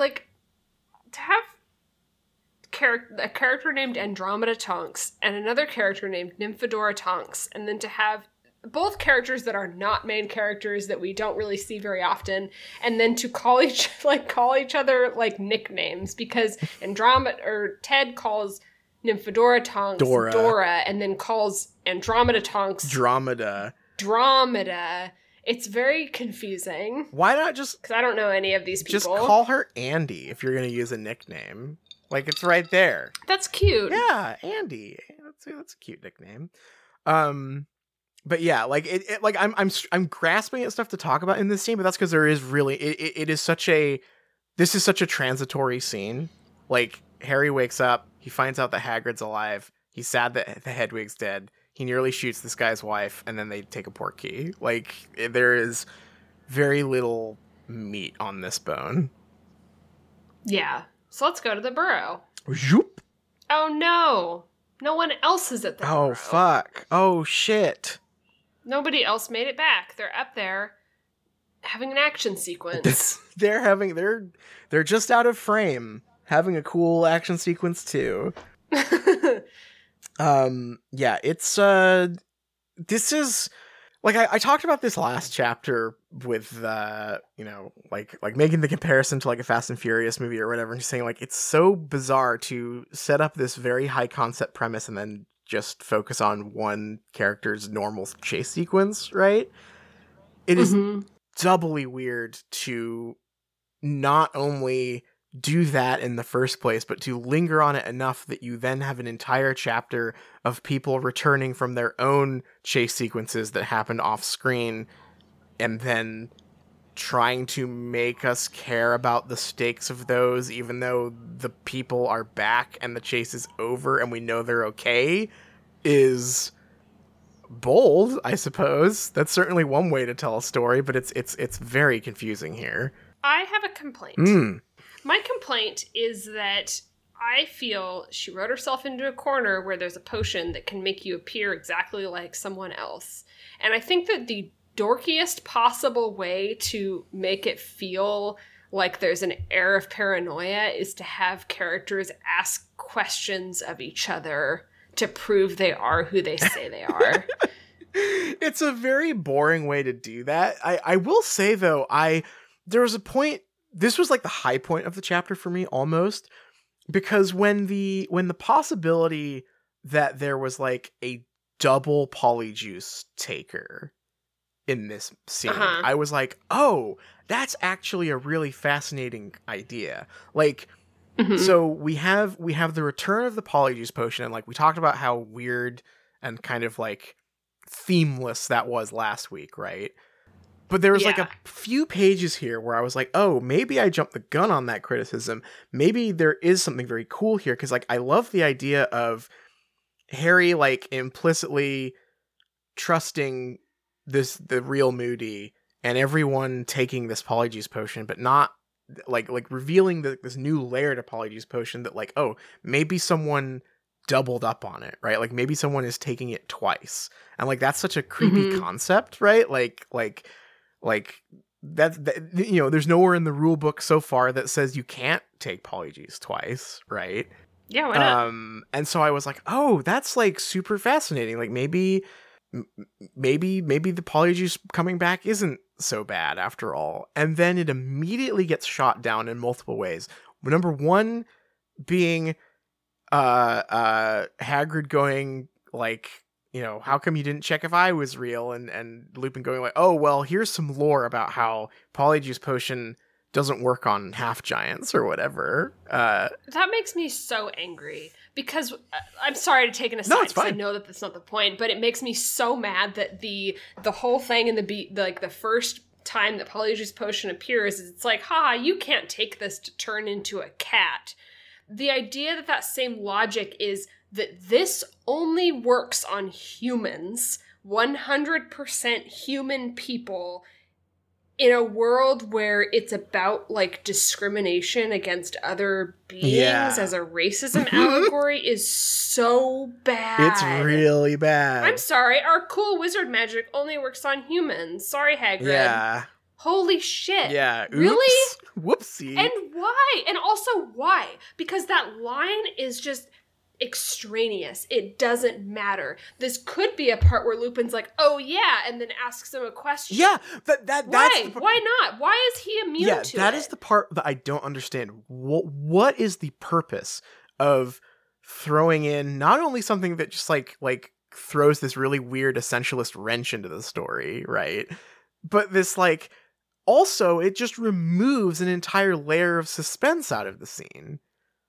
Yeah, honestly, in rewrite mode in this world where there could be like a Polyjuice double cross doubling up, then this should be the Lupin has betrayed them and is covering for Hagrid, who is someone else, right? Right, like, yeah. That's how it reads because there's no other reason for this to be in there, especially when you have like worked up this like contrived way for characters to say personal stuff to reveal that they're real. Why would you not take that opportunity to let Hagrid say something personal and characterful? Nope, it just doesn't work on half giants, I guess. Yeah. Sorry, Hagrid. Sorry. It's a good thing you got expelled in second year because you can't do all the magic because you're not a human. It sucks so bad. Anyway, please continue to your point too. Yeah, so like that basically covers it, right? Is it's like the Polyjuice thing almost came back in a way where I would have relented on my criticism because I was like, oh, if this was a scene where the very real possibility was that someone double polyjuiced and now everyone is suspicious of each other and there's like sort of having this like big 14-way standoff here, right? Like that's kind of cool, but because not only is one of the players immediately removed from the board of suspicion, but like the idea that Polyjuice could have played into it is immediately shot down, or not even shot down. It's just like Harry refuses to even engage with the possibility that something bad happened. It's less characterful for Harry and more just like it stifles the mystery. It's like it dangles this really exciting possibility in front of you and then decides, oh, but we're not going to talk about that. We're gonna raise a glass to Moody instead. It's lame. I don't really know. Yeah, it does construct the potential for this mystery here that is contained in this scene, but then has your point of view character who is good and right basically say like, no, this is not a mystery. No, this is not an issue, and makes that like about being good. Like it is good to have no suspense in this scene. Right, yeah, like that is the part. It's a bummer that the conflict between Lupin and Harry here seems to boil down to Harry being right and Lupin being mean, because I feel like there's real potential in this scene for like Harry to realize that like the way Lupin treated him as a child is the way that is different from the way Lupin treats him as an equal now, right? And like like that's potentially very, very rich, but like it just makes Lupin look like a dickhead, but only because Harry is such a saint in this scene. Yeah. Do you want to talk about their argument? Yes, absolutely. I'm just gonna like ping pong between all the stuff in this chapter that bothered me. Okay. It's such a clusterfuck. But yeah, let's talk about that. Expelliarmus is textually Harry's signature spell now. I can't believe it. So fucking crazy to me. There's a version of this where I appreciate the meta text here, but it is so just it is impossible for me to take this seriously in the way that the book wants me to, I think is the problem. Like Like, this isn't a funny, goofy meta story. This is a very serious war story going like, oh, that thing that everyone's been joking about for the years that these books have been coming out, actually it was real and it was important to the plot, and now someone is dead because of it. It's so funny to me. I wish that I could place this in the timeline of Expelliarmus becoming a meme and a popular culture like refrain for Harry, because I legitimately like this is like a chicken and an egg situation. Mm-hmm. I can't figure it out. I have a hard time not reading it as anything other than J.K. Rowling working that popular conception of Harry and that criticism or joke or whatever you want to call it into the text as like a gotcha. Yeah. But I don't know if the timeline works. This could be just completely like implanted memories, right? But I swear that people were joking about Harry only doing Expelliarmus like before this book came out. I feel like that was a joke. I feel like I remember that being a joke like around specifically Order of the Phoenix, because it's like, oh, he finally learned a new spell, the Patronus or whatever, or like he's finally doing a second spell here.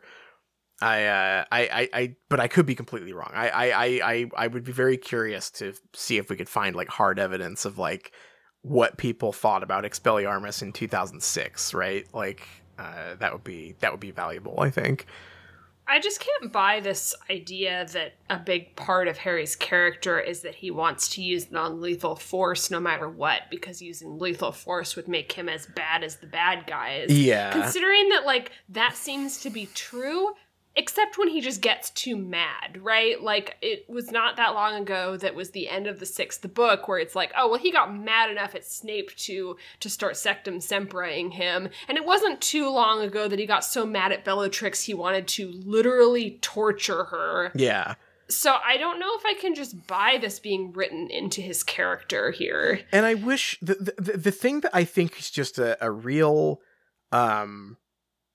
like problem with this is like I can buy that being a character trait for someone. Sure. What makes it very confusing here is not only, you know, is it very inconsistent with what we know of Harry as of not that long ago, right? But also like no matter how hard this scene tries to frame Lupin as the bad guy here, I don't think he's wrong. And it's very weird that it is, because I know that we're supposed to believe Harry here, because he is the main character and he is Jesus. He is the savior of the wizarding world here. That his belief in like pure pacifism is correct, and I just find that so not only difficult for like for me to believe of Harry as a character. Like, this goes back to the end of book 6 where I'm just like, where did this inhuman, like, saintly level of grace come from all of a sudden? Mm-hmm. But, like, also it really, and, like, this isn't a surprise. We've known this for a long time, but, like, it is such a funny, like, encapsulation of, like, what J.K. Rowling thinks revolutionary politics are. Like, this is the blueprint for the Dumbledore and Crimes of Grindelwald scene where he's like, if you're too mean to the Nazis, that'll only make them more powerful.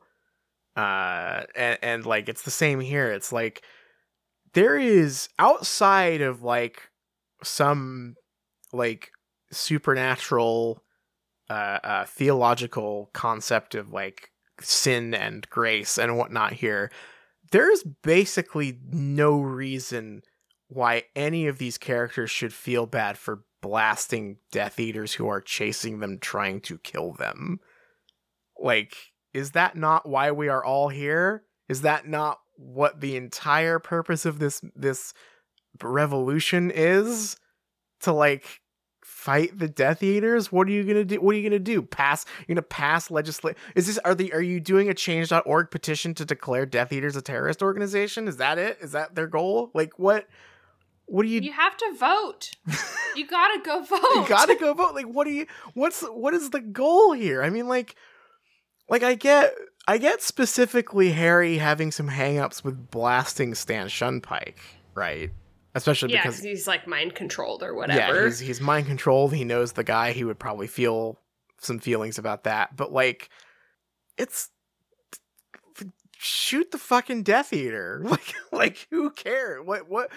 Especially in this world where not only is it like a life and death situation where you are also being pursued to be killed, and not even maybe just killed, maybe tortured and then killed, but also through the way that these books are written, Death Eaters are all cartoon people. So you're not even like, I can't even buy like the realistic, like, oh, no matter what they believe, that's still a human life I've taken, right? Like, it's not like, I can't even buy it from that angle. Like that's a valid exploration of feelings in like a realistic like war movie, right?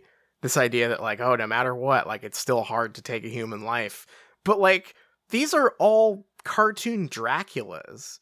They all live in like giant like Luigi's Mansion ass buildings and go like, oh, how are we going to subjugate the Muggles today? Oh, I think I will do a little torture spell on Ollivander. Like that is their entire life, is being evil. So I just can't. Neither like outside of the story nor inside the story do I find these politics convincing. I think they're so confused. I don't know. Like, I think it's, like you said, I think it's fine that Harry's like, oh, well, I didn't want to kill Stan Shunpike because he's innocent, right? Yeah. And to have Lupin go like, well, this is a war. But when they turn it into this weird meta discussion about Harry letting the disarming spell become his signature spell, is just like, it just completely loses the thread. And it continues from there because obviously Harry talks about like big stuff like trusting and being trusted and on, but it's just a mess. But also like Lupin is again right in that part of the conversation too. Like yeah, they were literally betrayed, weren't they? Yeah. They one they were betrayed, and two, when he brings up James, right? And he's like, you remind me of James, who was also too trusting and paid for it, right? Like, he's not wrong. Like, maybe a little harsh to bring up Harry's dead dad to him in this situation, but like, also, like, fuck, like that is exactly what happened to James, and we are not going to find out anything to the contrary. Peter Pettigrew did betray him. That was Sirius's entire deal. So I don't know why. I think that's the thing. It's not unbelievable to me for a character to hold these beliefs. I'm not saying like far be it from me to suggest that I demand all characters have my exact politics. That's fucking boring, obviously. But it is absolutely unbelievable to me that Harry, with his lived experiences of being betrayed all the fucking time, like his dad got betrayed, fake Moody betrayed him, and nearly got him killed. So far as he knows, Snape betrayed him and Dumbledore, right? There is no, outside of being necessary for the story of Harry being the Messiah, there is no reason for him to have this belief.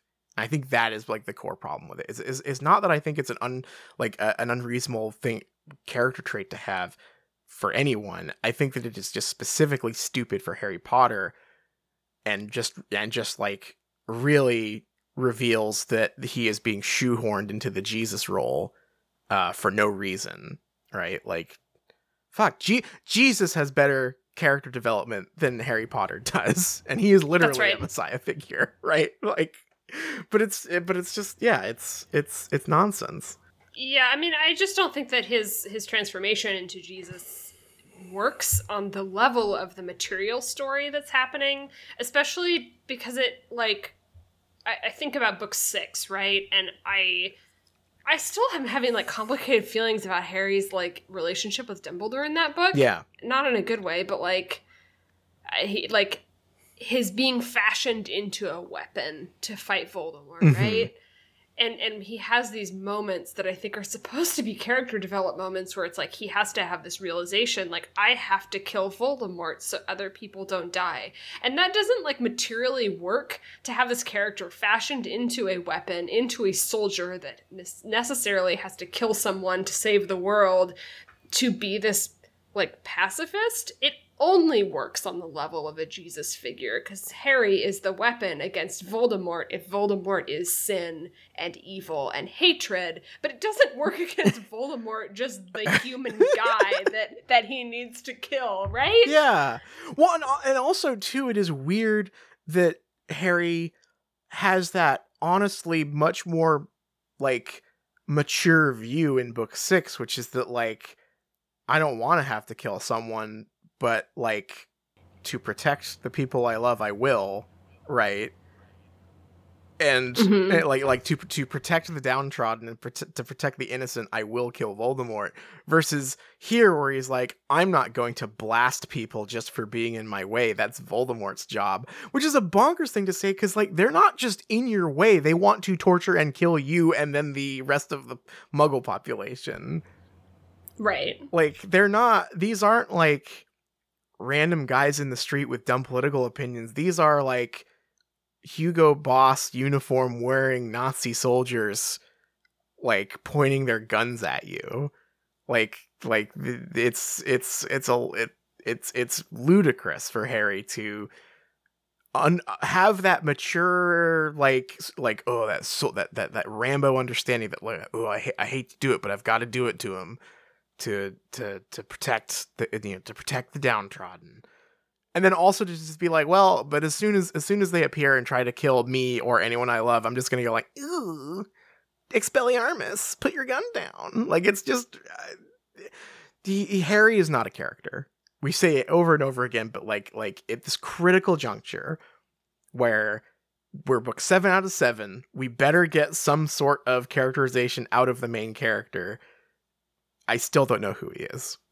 Yeah, I think this is just an unfortunate byproduct of what happens when you're trying to tell your political story, but are completely unwilling to examine your own, like, beliefs or cultural context, either within yourself or in the text, to even ask questions, and then all of a sudden you have the main character spouting your unexamined beliefs at random, and then just thinking like, oh, that sounds good. Right. I think that is the thing that really kills it, right? Is it's not that Harry is a character who arrives at this conclusion because of his experiences and represents a political ideology, right? Mm-hmm. It is that Harry represents a political ideology without any character development to get there. Mm-hmm. He is purely a mouthpiece here. Like when people complain about stories being too political, my charitable view is that this is what they mean, right? Is like, if they're not just using coded language to say, I wish that there weren't gay people in this book. When people are like bounce off of things because they're too political, it's because the characters just feel like they are there to say the author's political opinions, and like most characters do exist to do that, right? Like most stories exist to do that, but there is a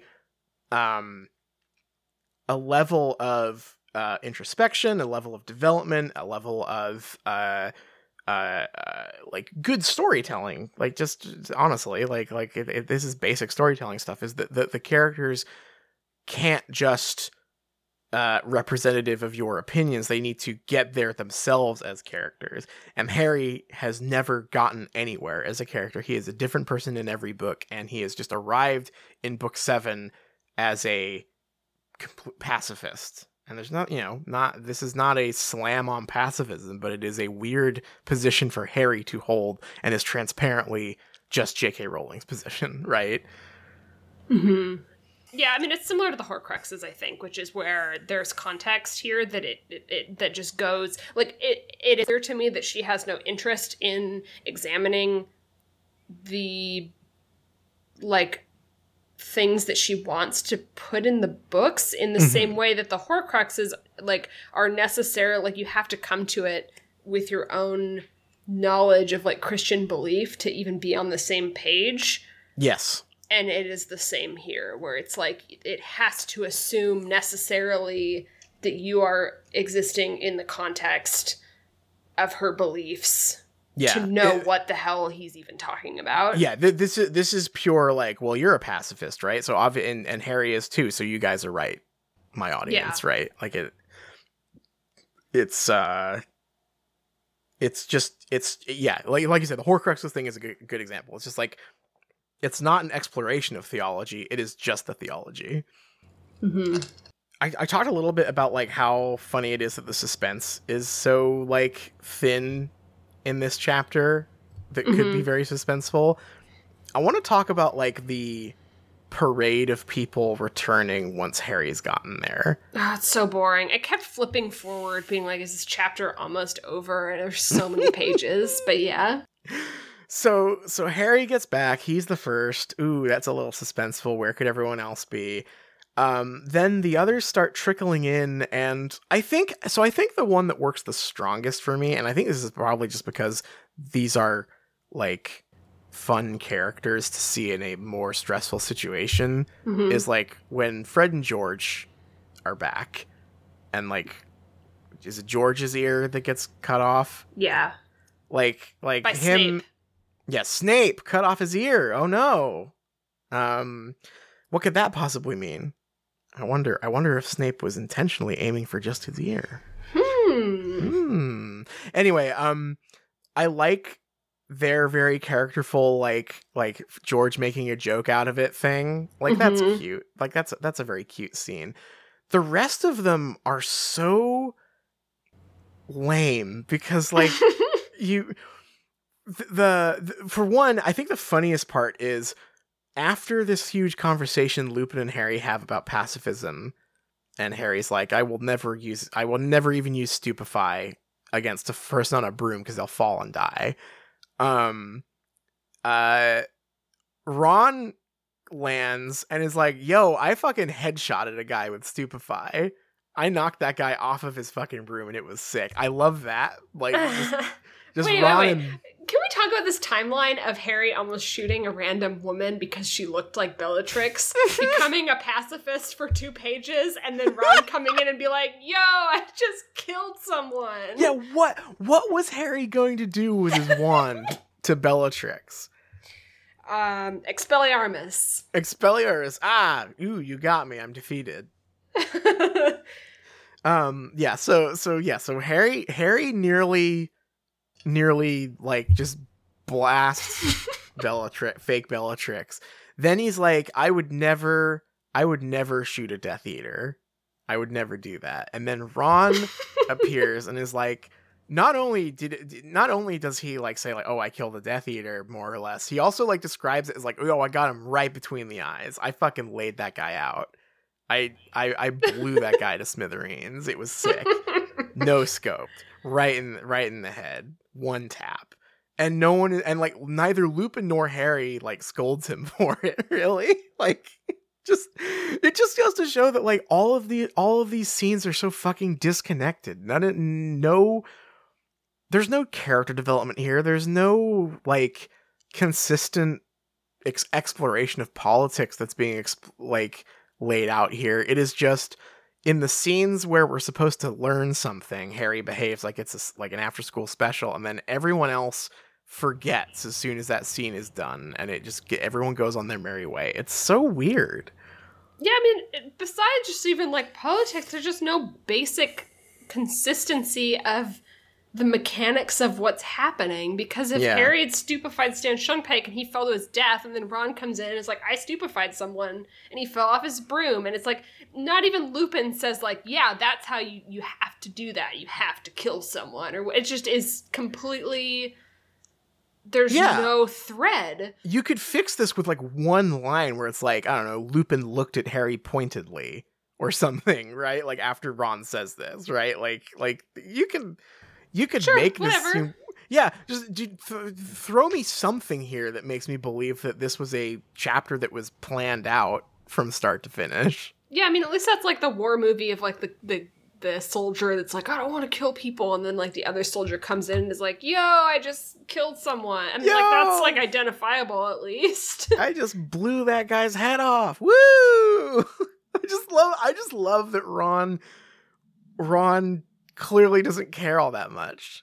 Ron's in a much more soldier-like headspace than Harry here, even though Harry spent all of book 6 being forged into a weapon. I support Ron here. It's been a long time since I haven't since I've enjoyed Ron, so I'm glad that he got a headshot. Well, this is so funny too, because you know how like something we've talked about with Ron on this podcast since the beginning is how funny it is that like in book 1 he is so brave and loyal to Harry that he sacrifices himself at 11 years old in the chess game. Mm-hmm. And then he becomes like this sniveling little shit for the rest of the series. He like regresses.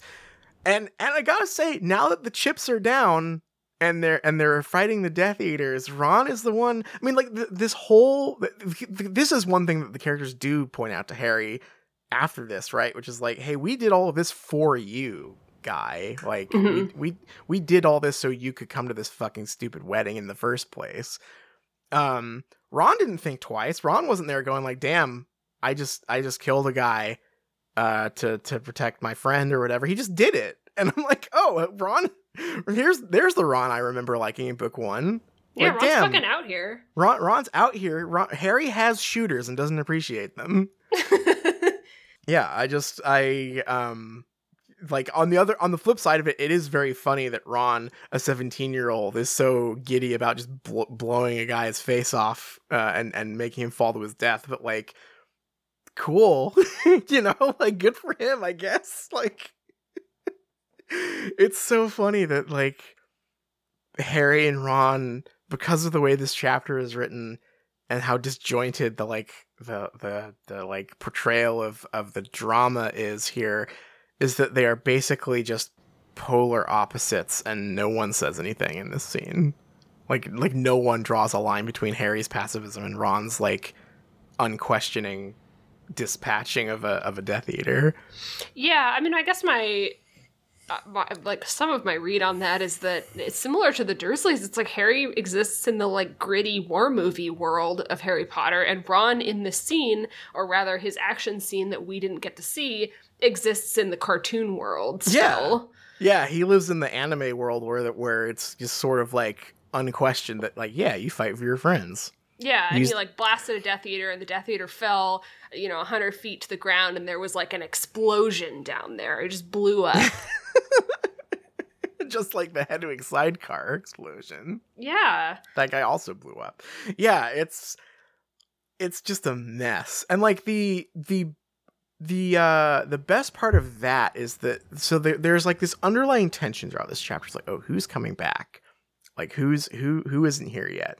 Once Ron gets there, the conversation gets so bogged down that like that suspense is sort of put on the back burner. And there's this hilarious moment where like Tonks showed up finally. Or actually, it might be the opposite. It was like Tonks shows up and like the suspense is lifted because like part of why, I guess like the explanation that the chapter offers, like why is Lupin being a dickhead to Harry is that Tonks isn't back yet. And then is that what that is? Kind of, because like there's something about like when Tonks lands and like he like unclenches, like Lupin unclenches his jaw or something. And he's like, their relationship so much. It sucks so fucking bad. But like his sexy wife finally lands, and he's relieved to see her alive. But also, I think this is where he gets the idea to like run away from her or whatever, because he just he can't handle this stress. Ugh. But then they like forget about everyone else until like Fleur shows up, I think, and Bill and Fleur show up with news later, but like when they showed up, I thought that everyone had made it back already. So there's just like this lack of suspense, and then everyone's like, "Oh, great! Oh, yes! Oh, we were so worried about you, Bill. Oops!" Like, ooh. Yeah, I mean, Bill is probably the least visible of the Weasleys as like a character, other than I guess Charlie, who I have no idea where he is or what he's doing. But it is so weird that you're trying to build the suspense of who's going to come back, but you get all of the characters that people care about out of the way first.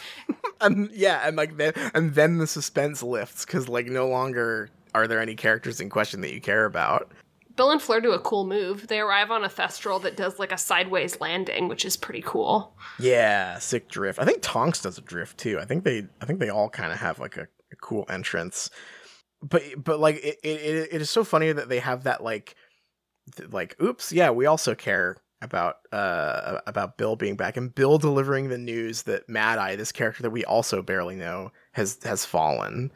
We don't know Mad Eye. We don't know real Mad Eye Moody. We just don't know Mad Eye Moody. Like we talked about this at length last chapter, but like there was a part specifically in this chapter that I thought was so funny as an addendum to that when Bill breaks the news that oh darn, he died doing what he loved, kicking the shit out of Death Eaters, and Harry says to himself, Harry could not quite comprehend it. Mad Eye dead, it could not be. Mad Eye, so tough, so brave, the consummate survivor.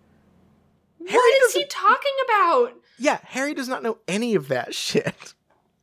It's so weird, because it's like, okay, there's some amount of fondness in a meta way that people have, which is the idea of Mad Eye Moody as readers that we have from reading fake Mad Eye Moody.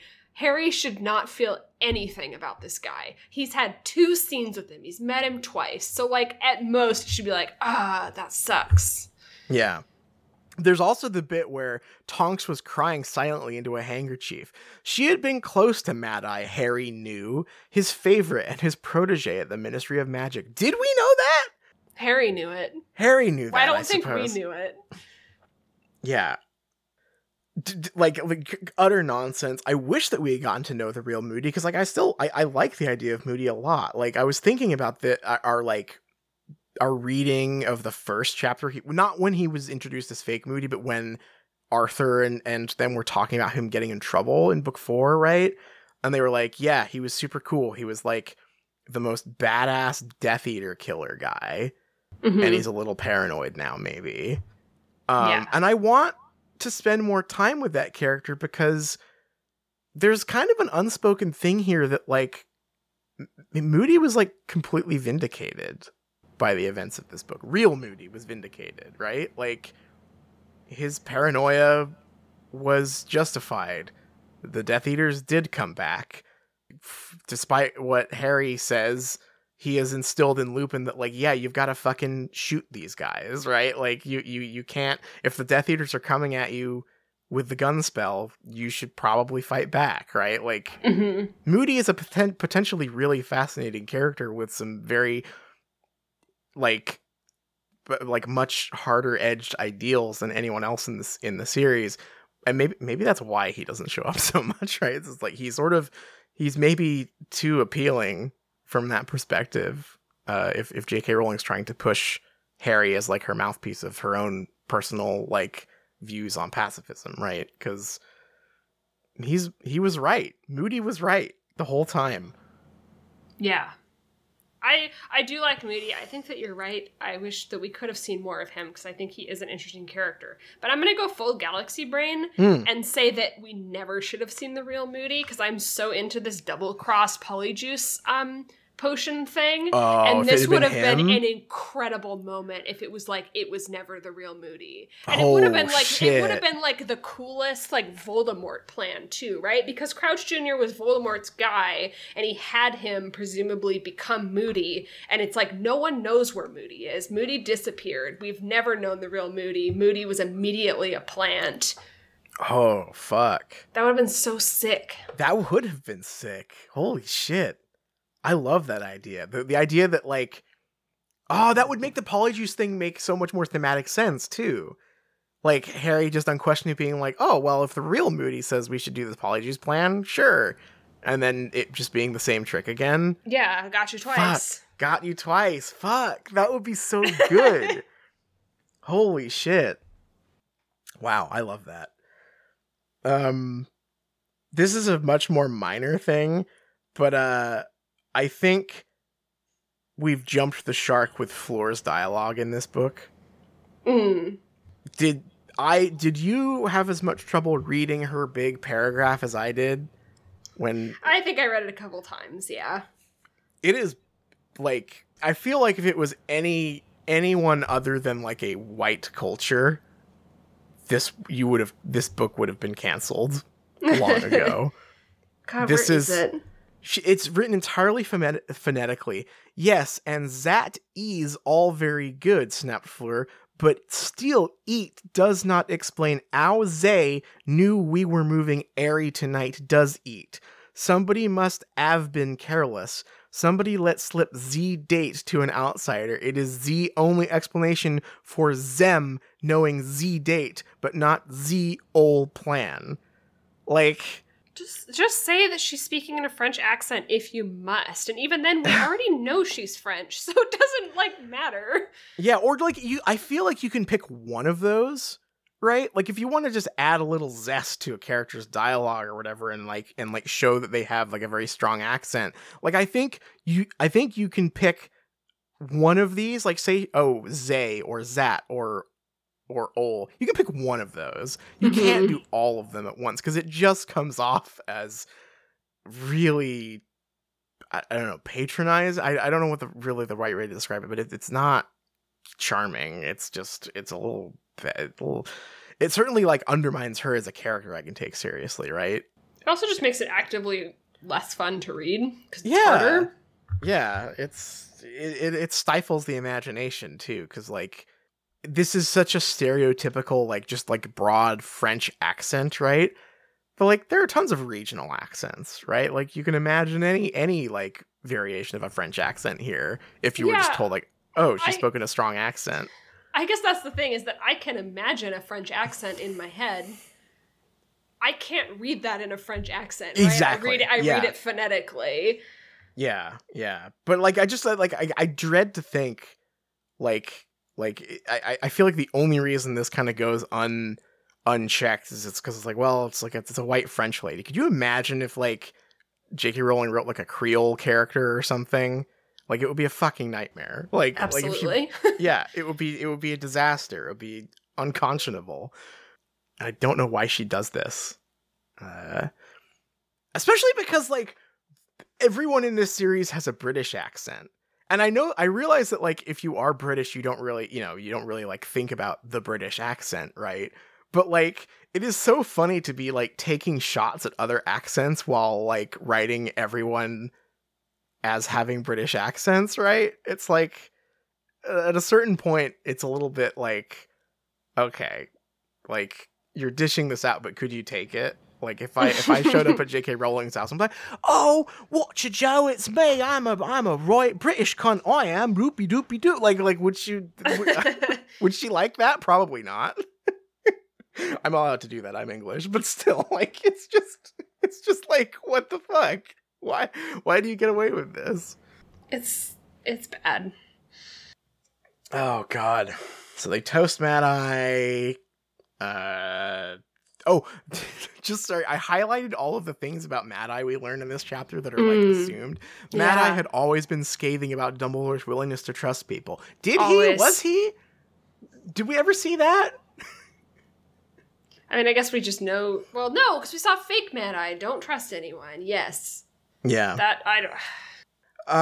So I guess the last big piece of this chapter is this Ollivander occlumency scene. What do you make of this?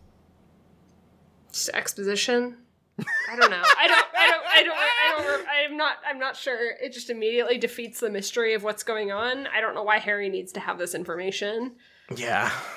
It's very lucky that he looked into Voldemort's head as soon as Voldemort was saying a key piece of information. Updated my journal. Yeah. That's what Harry says here. It's very video game cutscene.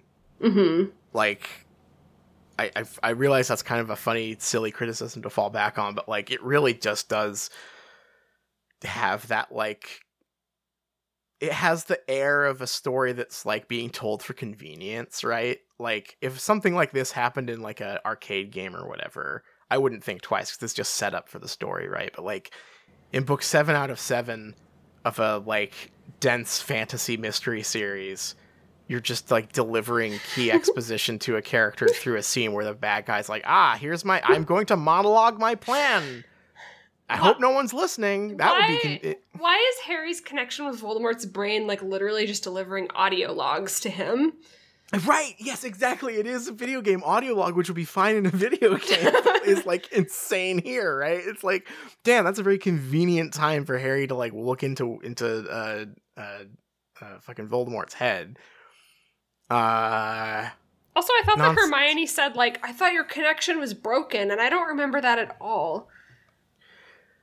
Yeah, I feel like it was maybe one sentence hand waved away because it felt like the story didn't want to deal with it anymore, which is where it was like, Dumbledore was like, Voldemort realized that you being in his head could also work against him, so he's not going to do it anymore. Yeah, in book 6, we did get some sort of throwaway thing about like why we weren't seeing that anymore. I think you're exactly right. I think that was what it was. Which is fine. Saying, if you want to write something out, do it. I don't care. But don't bring it back. Don't bring it back later. If you wrote it out for a reason, you know? Need to deliver this key piece of information, which is maybe and also the golden sparks thing, I don't get at all. I guess that's the mystery. Why did Harry's wand do golden goop? The golden goop is actually very important. It's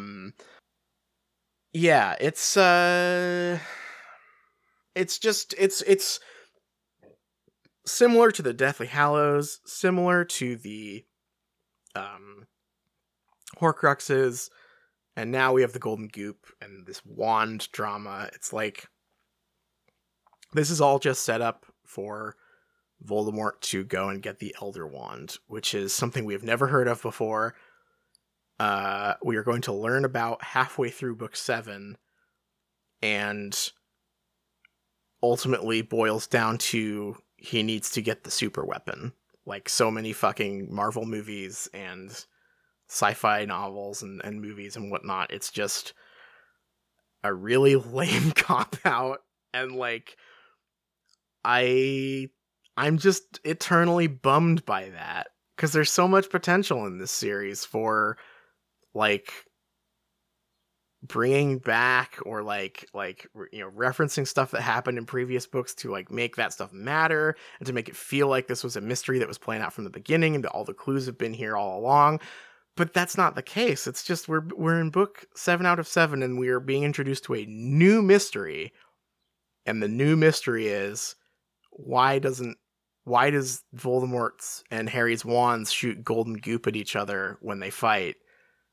And the answer is, well, you need the cool new wand that no one has heard of before until now. And it's like, did we need 7 books to get here? Yeah, I mean, it is very Marvel movie, and I already think Marvel movies are kind of boring, but I get the appeal, right? Because it's like, you know, you get to see, like, pretty actors do, like, cool action sequences, and they're like, oh, we need Thing, or Thing will destroy the world, and it's Iron more Man a vehicle says for something those funny. interactions. Yeah, and it's like, oh, we get to see the Hulk talk to Thor, and, like, that's cool, and they say funny stuff back and forth at each other. Just terrible for a novel. It really just doesn't work. Terrible for the 7th out of 7 novels in particular, right? Just like I said, you know, a movie is an hour and a half long. It's more often than not just a vehicle for like those interactions to happen, and like the plot really doesn't matter as much, right? Mm-hmm. This is a mystery where not only, you know, is it supposed to be a 7-book saga, but like even at the time we were being told by J.K. Rowling throughout these books' release that she had planned out the whole thing, and that previous books were going to matter, and you should reread them to, you know, to gather the clues, and you'll be able to figure it out. And it's like, no one could predict this. I'm sure I would love to do some research and see if there's anyone who predicted in like 2006, like, oh, I bet there is a super wand that Voldemort's going to need to get. Like, there is nothing in this series that suggests that. Outside of, unless you are someone who is like immersed with like how bad fantasy novels end up, right? Like, unless you were like actively negative about the series and were predicting like, oh, none of this is going to matter, I bet there's just going to be a super weapon at the end. Like, I could see that happening, but like the rest of it is just like nonsense. It was all made up for this book in particular. The Deathly Hallows don't matter until now. They've never mattered. They never showed up. There was never a hint that there was some sort of special wand that you could use to defeat other wands.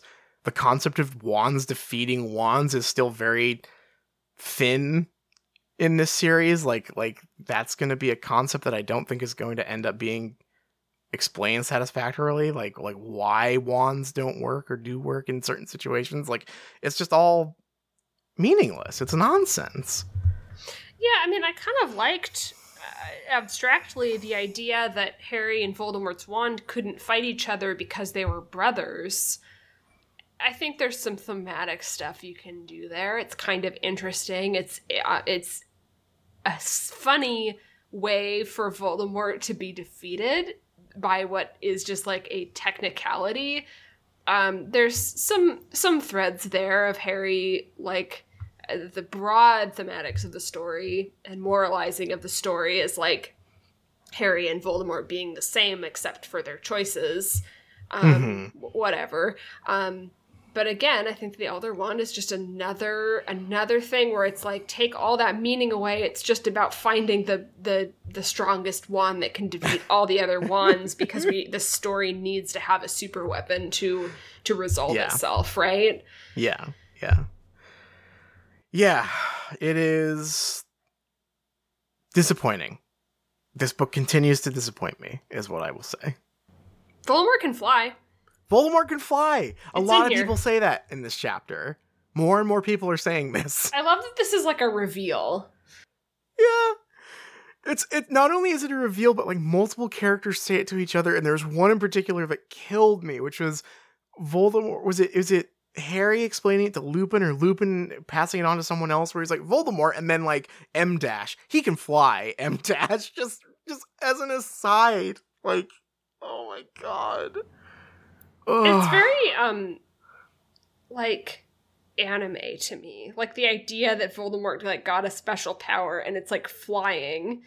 It feels so inconsequential in the universe of Harry Potter. Like, who gives a shit if Voldemort can fly? You can go to the store and buy a broom and fly around, you know? I had a very cursed reaction to this, which was I remembered sitting there in the theater last year watching the latest Star Wars movie, and that fucking part where there's like the stormtrooper with the jetpack. Oh, hell yeah.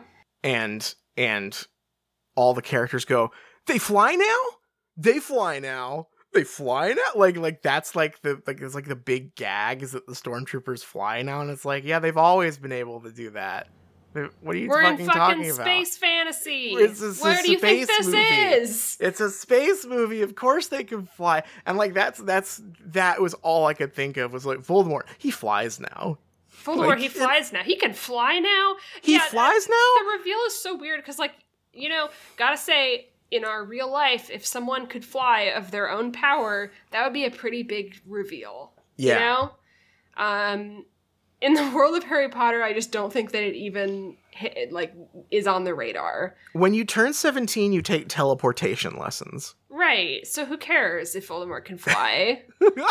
That flying seems like a more antiquated mode of travel than what literally every teenager learns in Harry Potter. It doesn't seem very useful. Like, I guess it is if Harry's on a broom and Voldemort maybe is not very good at flying on brooms, and so he just decides to fly of his own power. That's but like, why he just sucks at flying brooms. Voldemort can't drive. It just really is. It's like Harry's like, he can fly now. And everyone's reaction to that should be like, yeah, we were all flying. Are you okay? Did you hit your head? Did you bump your head on something, my guy? You played the flying sport. We can all teleport at a moment's notice. You just touched a hairbrush that took you from one location to another. Harry, you're a wizard. Do you remember? Are you okay? Do you have amnesia? I wish this was a book about Harry having amnesia. Harry just forgetting where he was. Forgetting that he was a wizard. Oh yeah. My god. At this point, that fucking image that gets posted on the subreddit every week of like Harry sitting in a train station in a drug haze and like things that vaguely look like the characters standing around him. It's like, whoa, what if Harry was just on drugs and like none of this was real? I feel like that actually might have ended up being more interesting than what we got. Yeah, it doesn't seem hard. It would have been something. Anyway, any last words on this chapter, or should we put this one to bed?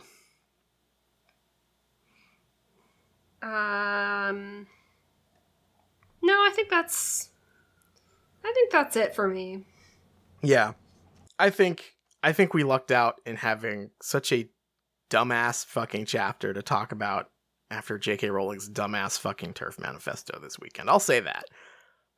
It was good to it felt like we exercised some demons this week. Yeah, I think so. I think we're going to continue to get lucky in the way that the rest of this book is going to be really bad. That's my feeling. Mm-hmm. This is such a reversal. Like, I feel like the other books that I didn't remember very well, they started off really strong, and I'm like, oh, I hope it keeps up, but I don't think it's going to. And this is the opposite. Like, this is just so shitty from the very first page, and it's just gonna be bad the whole time. Yeah, that's kind of my gut feeling, but we'll see. I will try my best to remain objective, but you never know at this point. It's not very good, folks. And it's not just because J.K. Rowling is a horrible TERF. The book just kind of sucks on its own as well. But all right, we've gone very, very long. Shall we take it to the close now, do you think? Yeah, let's do it. All right, our theme song is Hot McGonagall by Cheshire Moon. Huge thanks to them, as always, for letting us use it as our theme song. You can check them out on Bandcamp, and you can check us out at patreon.com/shriekcast. We have lots and lots of fun content for you to listen to there, all for the low, low price of $3 a month. Liz, what are we reading next week? We're reading chapter 6. It's called The Ghoul in Pajamas. Ooh, I'm excited. I'm very excited to find out what this is. I'm very excited to find out about the Ghoul in Pajamas. But even with that in mind, even with the promise of ghouls dangling in front of us in ghoul studies, please read another book. Please read another book. Makes ocean roar seem tame. Better know what you're after if you catch her eye. 'Cause this hot mama is just a cat in disguise.